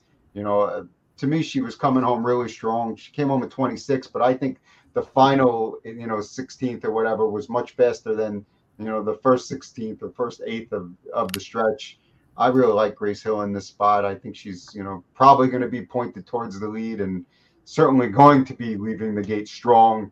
And I might use, I don't know if I'm going to use Max Contract at all, quite frankly. Well, I wonder if the bridge jumpers thought that she was loaded the way she was driven in that race because, I don't know. I mean, that didn't scream loaded to me. I know that. You had to be two horses. She had to be two horses to make the final. She knew she was going to be two horses. I just don't know how you can, for me, it's one of those things you could justify and say, maybe Silver Label didn't get her trip. We've seen her be better when she has a target on the front, but she sat a 2-hole trip and she was gapping. I mean, for me, Silver Label's just not coming into this race. Yeah, I don't want her at all either. Missed a few weeks. Nicolucci has, he's mentioned how she's had dealing with some stomach ulcers. She's literally going to this Breeders' Crown. He was more optimistic about Prohibition Legal standing in the winner's circle than he was Silver Label. Whereas earlier in the summer, for him, it seemed like it was all Silver Label. So it's unfortunately for him now, we don't get to see Prohibition Legal into the final because she was scratched. It's a fair point, John. But the way I look at it is, if I'm going to get 15 or 17 or 18-1, I would consider using that horse on my ticket versus, Max Contract, who I know is going to be a less than I want price. If I was going to bet Max Contract, I want at least 6-1, and I know the horse is going to be way lower than 6-1. You're not going to get 6-1. Be lucky to get 3. the way I look at it though as well is, I mean, I think that you're right that Max Contract's gonna get bet. I do agree with you on the elimination. I'm not really worried per se about whether Grace Hill was loaded. Or I do think that though there's also the notion of if you're getting price X on horse X because of you think it's a 2-horse race, I still think that there's value there. I'm not saying that you want to accept a Max Contract's going to take more support. There's a good chance she's second choice in this race between her and Kobe's Gigi. But I mean, if you think that she's a logical contender and she's the next one, I think that I don't think that all these other mares are going to cancel each other out. I just don't think anybody's done anything to prove that, hey, I'm the next one. I think you're going to see a pretty evenly bet race if Prohibition Legal was in this final, and that's probably one I would have sided with, assuming she put forth a good elimination. I think it's going to be lopsided support for Grace Hill, justifiably so, because she's been dominant in this division all year. It's just a matter of we've also seen her throw in some clunkers despite taking a lot of support, so it's going to be interesting to see how it pans out. I'd rather take a shot with Michaela if I was going to take a shot with a horse to beat Grace Hill than take a shot with Max Contract. You'd be better doing that than with Silver Label. Well, I'm just saying, Silver Label to me is like a bomb. Hey, I'll throw in Silver Label. Maybe she'll get lucky and have it. But to me, if I'm just saying, who do I think can really win this race? I think Grace Hill is up here. And then I have Michaela. And then below that is a bunch of them. Like, I think Max Contract, Silver Label, Kobe's Gigi, I would take either. To me, they're all the same. And the price of Max Contract is going to be, lower than those, I think. I will say this quickly. Silver Label, I'm not really worried about the time off. I mean, I don't even want to use it as an excuse for elimination, right? Because she did have a qualifier to prep for the elim. We saw Prohibition Legal even miss so much time and have 2 qualifiers and put forth a great effort. Galucci brings them ready to race. So clearly she's just not at her best, and he's not really confident in her ability right now. That for me is the biggest thing. Is that, I mean, her own trainer is not even confident in the mare right now. So. Michaela was the only really effort I've seen from her well in the front end was probably the Clara Barton pace at Plain Ridge, which was a 5-horse field, short field, clearly the best, and then went to the front, no big deal. So I really have to agree that I think the second tier draw is probably a good draw for her in some sense, going to get away okay, and hopefully have some target chase. So that's the price that I will try in this race. Kevin Plouch is tuning in on YouTube, and I don't think I've ever heard Ray make a stand on a horse like that ever, except for right now. Maybe Max Contract is the lock of the weekend now. However, now he's covering his tracks by saying every other horse is live. So, all right, well, we are on to race 13. We're running along here. We're getting close to Ray Cotolo's bedtime. So, Ray, I guess we'll go to you, the $600,000 3-year-old Colton Gelding pace.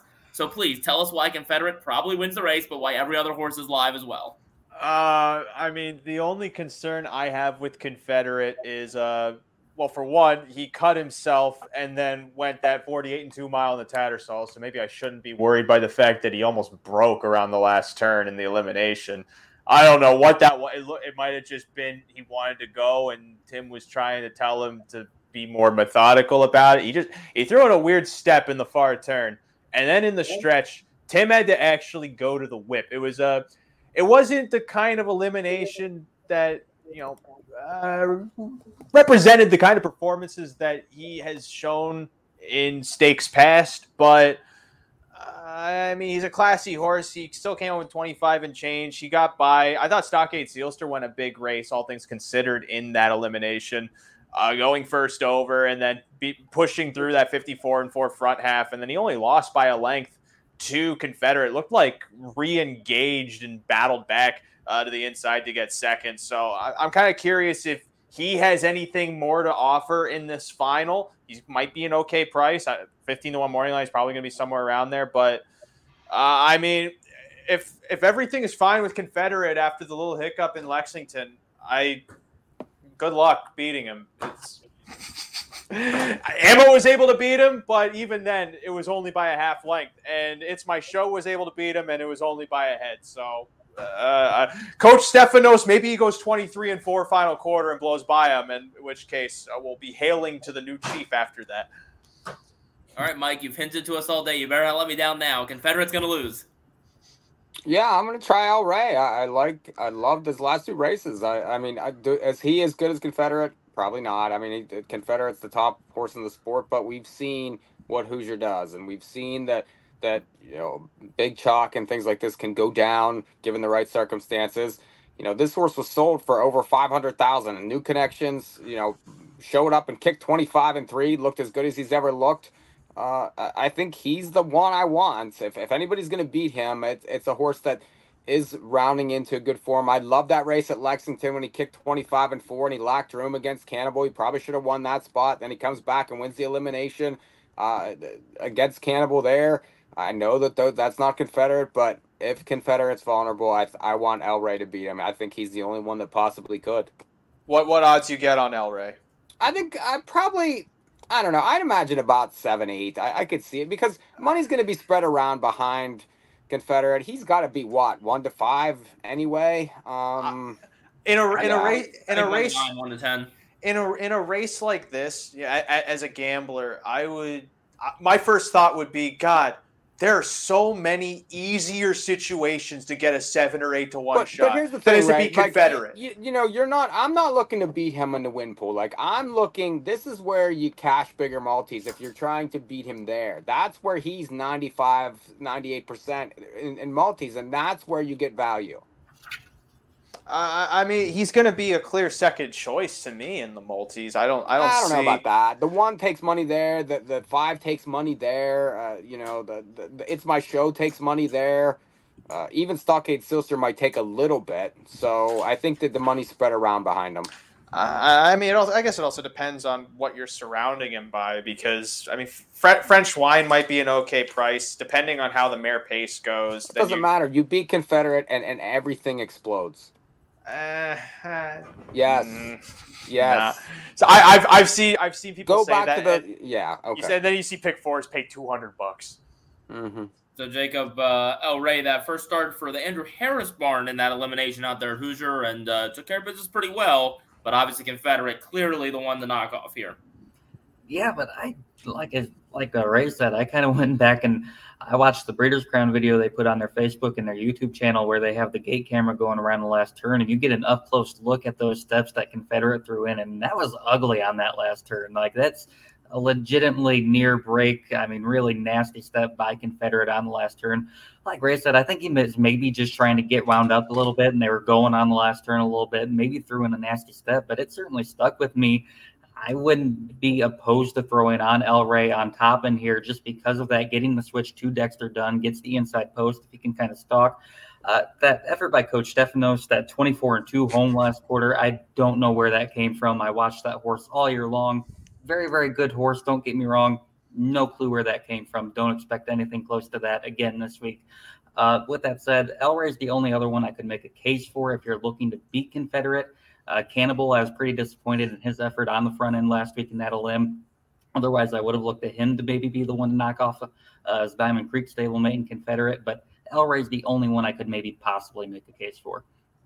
So, Derick, if we're going to chat Coach Stefanos a little bit more, what do we make of a 24-2 kicker? You know what? I actually watched the replay a bunch of times and started timing it myself to see if it was accurate. It's close. I mean, it might have been 24-3 instead of 24-2, but it's pretty close. I don't know. Some horses are just sprinters and other horses aren't. I don't know. Maybe everything worked out perfectly for him that day. Maybe he ate his Wheaties. I'm not quite sure. That's crazy. 24. Some thoughts on Confederate, as far as the the near break on the turn.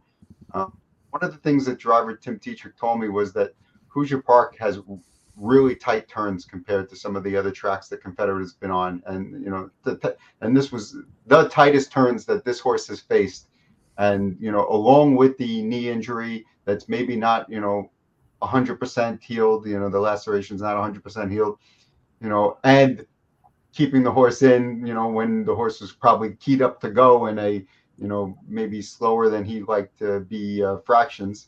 It all kind of played into the role of, him maybe almost breaking. And to me, when you have a horse like Confederate, who's perhaps not 100% his last 2 starts, and he still wins anyway, I'm thinking that he's only going to get better as the days go along, so it's more likely that he's going to be better in the final than he was in the elimination rather than regress. Because I don't really see any signs of regression. I mean, how many horses, come home in 25 and change and are regressing? In a 49-4 mile, I think it was the second fastest mile of the night behind by the Missile. I think beating Confederate's going to be a tall task. I do agree. I like the effort from El Rey last time, and I like the effort from El Rey the start before. And, I believe this horse raced well at the end of last year, too. So maybe the colder weather works well for El Rey, and that's when he can step up. Try to make a case for Stockade Sealster because I think there's some ability there. But really, when's the last time we saw a race from him that we really felt, where, that's an impressive horse. It's been a while since we've seen that kind of big type of race. I mean, you don't want to keep taking these favorites, but I think, it's going to be hard to beat Confederate. I'd be looking at just the cold exacto of El Rey, and, if it comes in, it comes in. If not, turn the page and on to the next one. Derek wonders why I had all this chalk on top of my DRF leaflet. Well, John, it sounds like Murray on YouTube listening in is going to try El Rey maybe to beat Confederate, but what about for you? Yeah, he's going to be a popular horse, and I think that, obviously I liked him in the Elim. I think you got to be intrigued at the fact that, maybe the change of scenery would do him some good, right? We saw different aged horses transition over to Andrew Harris's barn and have success. So, but this is a really tough ask, right? To be Confederate. I think if Timmy acknowledged about the turns being so tight and whatnot, don't you think he's going to have him, he's going to factor that into how we race him and when he moves him. And, I mean, Timmy's Timmy for a reason, right? So for me, we saw him get the brunt of it over at Lexington a couple starts back, and he still opened up and got the job done, right? I mean, I see no reason why he can't repeat here. Again, I don't want to. It's not about going against Chuck. It's just that he's proven that he's just clearly a notch above everybody else, right? He's lost 2 big races because of the drive, just being in bad spots, right? Timmy's acknowledged it already. He's put him in better spots since. We joke about that he's never going to lose a race all year, and since that point, like, he really hasn't. And hopefully, he gets the job done here, and hopefully, we get to see him in the FanDuel or TVG finals against some of these aged open pacers, because I think that he'd have a legit shot against them too, because he's that good of a racehorse, and I'm not going to go against him here. Redemption time for Confederate in the Breeders' Crown. He's going to get it done. All right, race 14, the open trot, second to last race. I need another 90-second timeout. This is my great chance to once again go to Ray Cotolo to tell us about how loved by the masses and may have been 7th and 8th last week, but they're going to turn the tables in the final this week, Ray. Have at it. I mean, maybe this is an unpopular opinion. It's not either of those horses. I have not seen a single race from Al Raja 1 where I think I give him the Breeders' Crown now, in all honesty. None of these horses have exhibited the same turn of foot, the same ease of motion, just the way in which he's able to travel through gears and then push the ground underneath. I don't know how anyone beats Al Raja 1. I don't even think there's a universe where Logan Park does what he did on the lead and somehow Al Raja 1 isn't able to get there. He's a freak, and I don't think that the 9 post hurts him at all.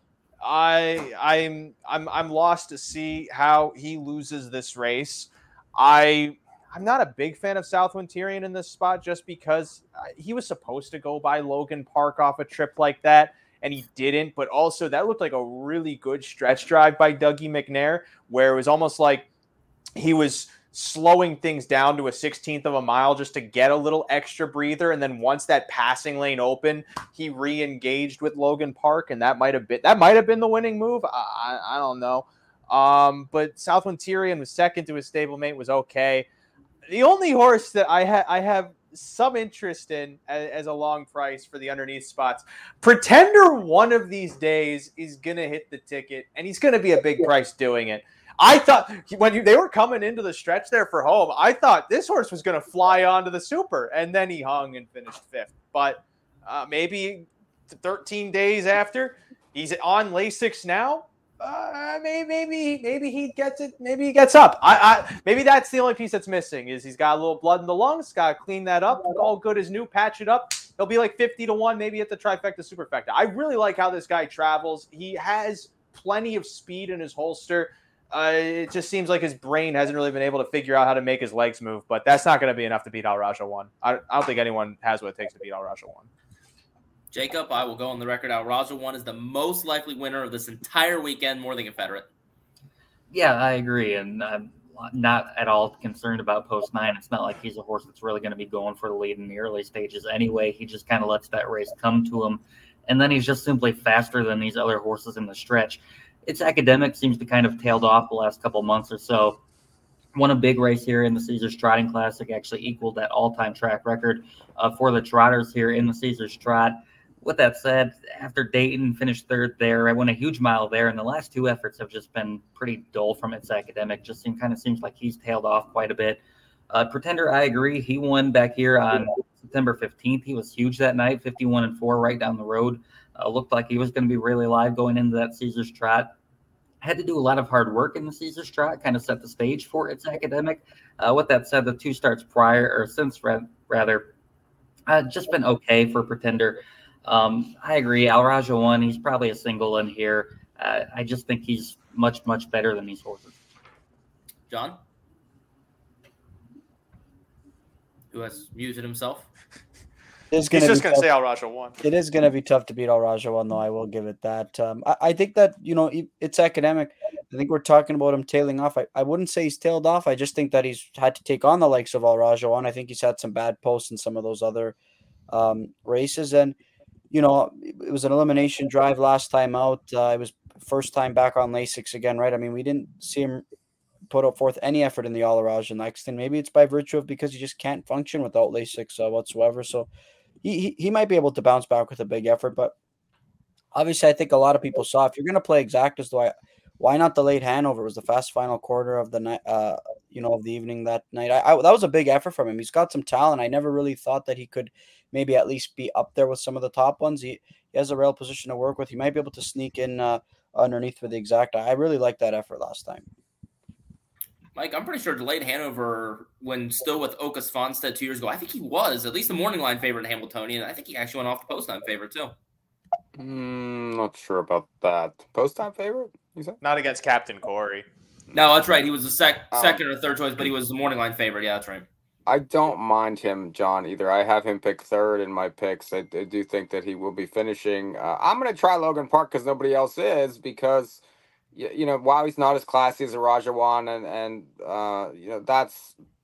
that's true. A Rajawan sort of shows up by appointment only, and has to rough it here from a tough post. I mean, there's going to be things against him enough to make me think the way Logan Park's raced, and he's popping those miles of 50-3 at Mohawk. That is not easy to do. He's been dominant too, and then he shows up here. The fact that they shipped says a lot. The fact that was able to dominate another elimination says a lot to me. He's probably not classy enough to beat the favorite, but I don't mind taking a shot. I mean, I'm looking at trying to beat a lot of these favorites, and he's a horse that's going to get the front again.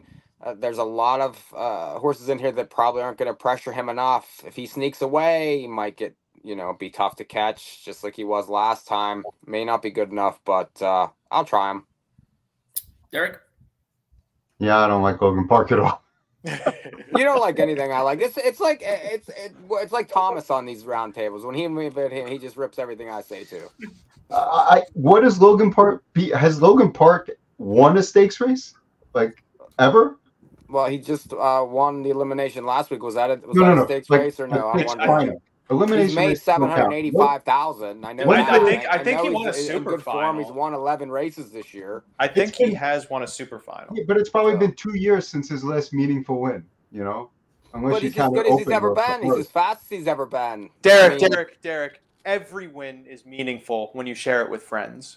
Okay. Well, and really, what horse does he look does he look worse than in the race? Besides the 9 is the only horse that looks like a monster compared to everyone else looks the same. I find it interesting. This is a good useless fact. Mike has loved the Elim winner 3 years in a row out of that. You don't remember the It's Academic is going to be an Ecurie debate in 2021. It's Academic was second in that race. So, and he raced great. He raced great. He was like 30-1 too. The bottom line for me is, and listen, I don't love It's Academic in this race. I don't love South Mentirian in this race, but you know what? I like them better than I like Logan Park, and I think the price is probably similar. On all three. Close to. I don't know. I don't think there's. I happen to agree with Ray. I don't think there's any way Al Raja one loses this race. I don't care what the trip is. I don't care if he gets parked a mile. I think he's just going to keep coming and blow by. I think he's the only legitimate, elite level horse in this race. I think It's Academic is a very good horse, and everyone else is just a good horse. If I was going to take a shot with a long shot underneath, not on top, I might take a shot with Right on My Cage. He's adding Lasix here, and he's adding Lasix for a barn that really doesn't add Lasix on their horses. I think other than Southwind, Tyrion, and Up Your Deo, I don't think there's a horse in Aki's barn that has Lasix. So for him to add Lasix to the horse, to me, I think that's a meaningful move. And he's 20 to 1 on the morning line. It's going to end up being a huge price. I might take a shot with him underneath, but I'll Roger one on top. All right, final race. We'll wrap ourselves up here. The open pace. Jacob, kick us off with, I don't know, want to argue the featured race of the night, second feature behind the Confederate race. I don't know. Either way, By the Missile, Tattoo Artist, they were the limb winners. They're likely to take a lot of money here. Yeah, and you can't argue with how good Tattoo Artist has been the last couple of months, starting with that Canadian Pace Derby win. He tracked down By the Missile there late in the stretch to get the win in the final there. And then pretty much every start since has gotten to the lead. They've just kind of turned him loose on the lead. He's gotten fractions that go his way, and then you're just not going to catch him when he gets to the front with some cheap fractions. Same thing happened in the Elim. By the Missile, I've been waiting for him to kind of take that next step. It's hard to say that with a horse that's won 9 of 13, but with a mile like the Canadian Pace Derby, I didn't expect him to lose that race, and he's just had a few of those. The Dayton Pacing Derby, where he opted to just sit in from third instead of going and being the one to take on Tattoo Artist, I thought that was pretty interesting prior to Lexington. So I did put Tattoo Artist on top. I think a price to put with him, I put a buck bet Hanover there. This is a horse I kind of keep waiting on. Dexter Dunn back in the bike here for Andrew Harris. I was really impressed by that second place effort to Tattoo Artist. In the Elim, got home in 26 and change, shipped loose late there. I thought he was better in the Alaraj. He's a horse that, has had some issues staying on the track this year. I'm finally getting some consistency going again. I think he's coming in this race in good form. I think if you go Tattoo Artist on top, maybe you put a buck bet Hanover second. But beyond that, I struggled getting by Tattoo Artist. Mike? Well, I think everyone knows where I'm going, and that's, Derek's not going to like this horse, and I don't really give a shit.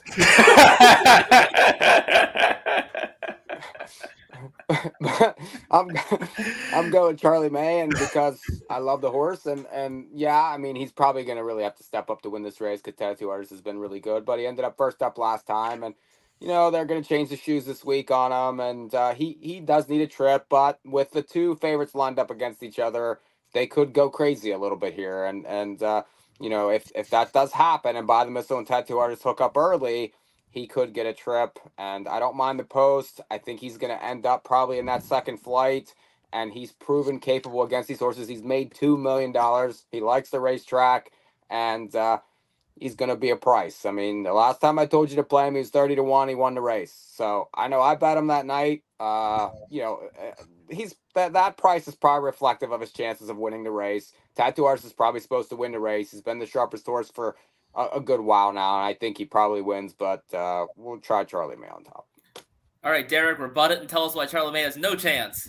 I actually don't mind Charlie May in this race as a play, because you're going to get the right price on him, and he's proven capable of winning this kind of race. And, and I'm doing everyone who likes Charlie May a favor by not picking him because he never races well when I pick him. Never. I mean, he's like dead as can be when I pick him. So I'm not playing him here. I don't like Tattoo Artist either, so there's a surprise where I'm not going on the favorite. If I was going to take one of the two favorites, I would take By the Missile over Tattoo Artist. I think he's been, while the lines look much better on Tattoo Artist, I think the times that Tattoo Artist has beaten By the Missile, I think By the Missile's had legitimate excuses. He was drawn outside of him in the Dayton Derby, and then he set way too fast the fractions in the Canadian Pacing Derby. So I think he has legitimate excuses for why he's lost. So if I was going to play one of those two, it would be By the Missile. I went with Alleyway Hanover. I really liked his elimination race last week. This is a horse that doesn't like to take any air at all. Only races well off a trip. And, he stayed on pretty well last week, better than I expected him to stay on. I understand going in that I'm going to need a trip for him to win, that he's not going to, obviously second tier is always hard to go right to the front anyway. But I understand I'm going to need a trip, but I also know that I'm going to get 4-1, 5-1, 6-1 range on this horse, and I know he can win this race. John? I wish Alleywag, drew on the gate. I think that obviously, like I said, I've said it earlier, I just don't like that second tier. But I think he's a horse who could sit and play the role of upsetter. But I wish he drew on the gate. Kind of in agreement with Derick, though. I mean, Tattoo Artist has been so good. We've never seen Lou sitting behind him. I think By the Missile looked really, really sharp last week. Like he just looked, pretty sound. He looked sharp. That was, he did some racing in that elimination, right? He can go faster for a horse of his caliber, but I thought he looked pretty good. I like the body language of Yannick. I like the body language of the horse. We look back at the Canadian Pacing Derby elimination.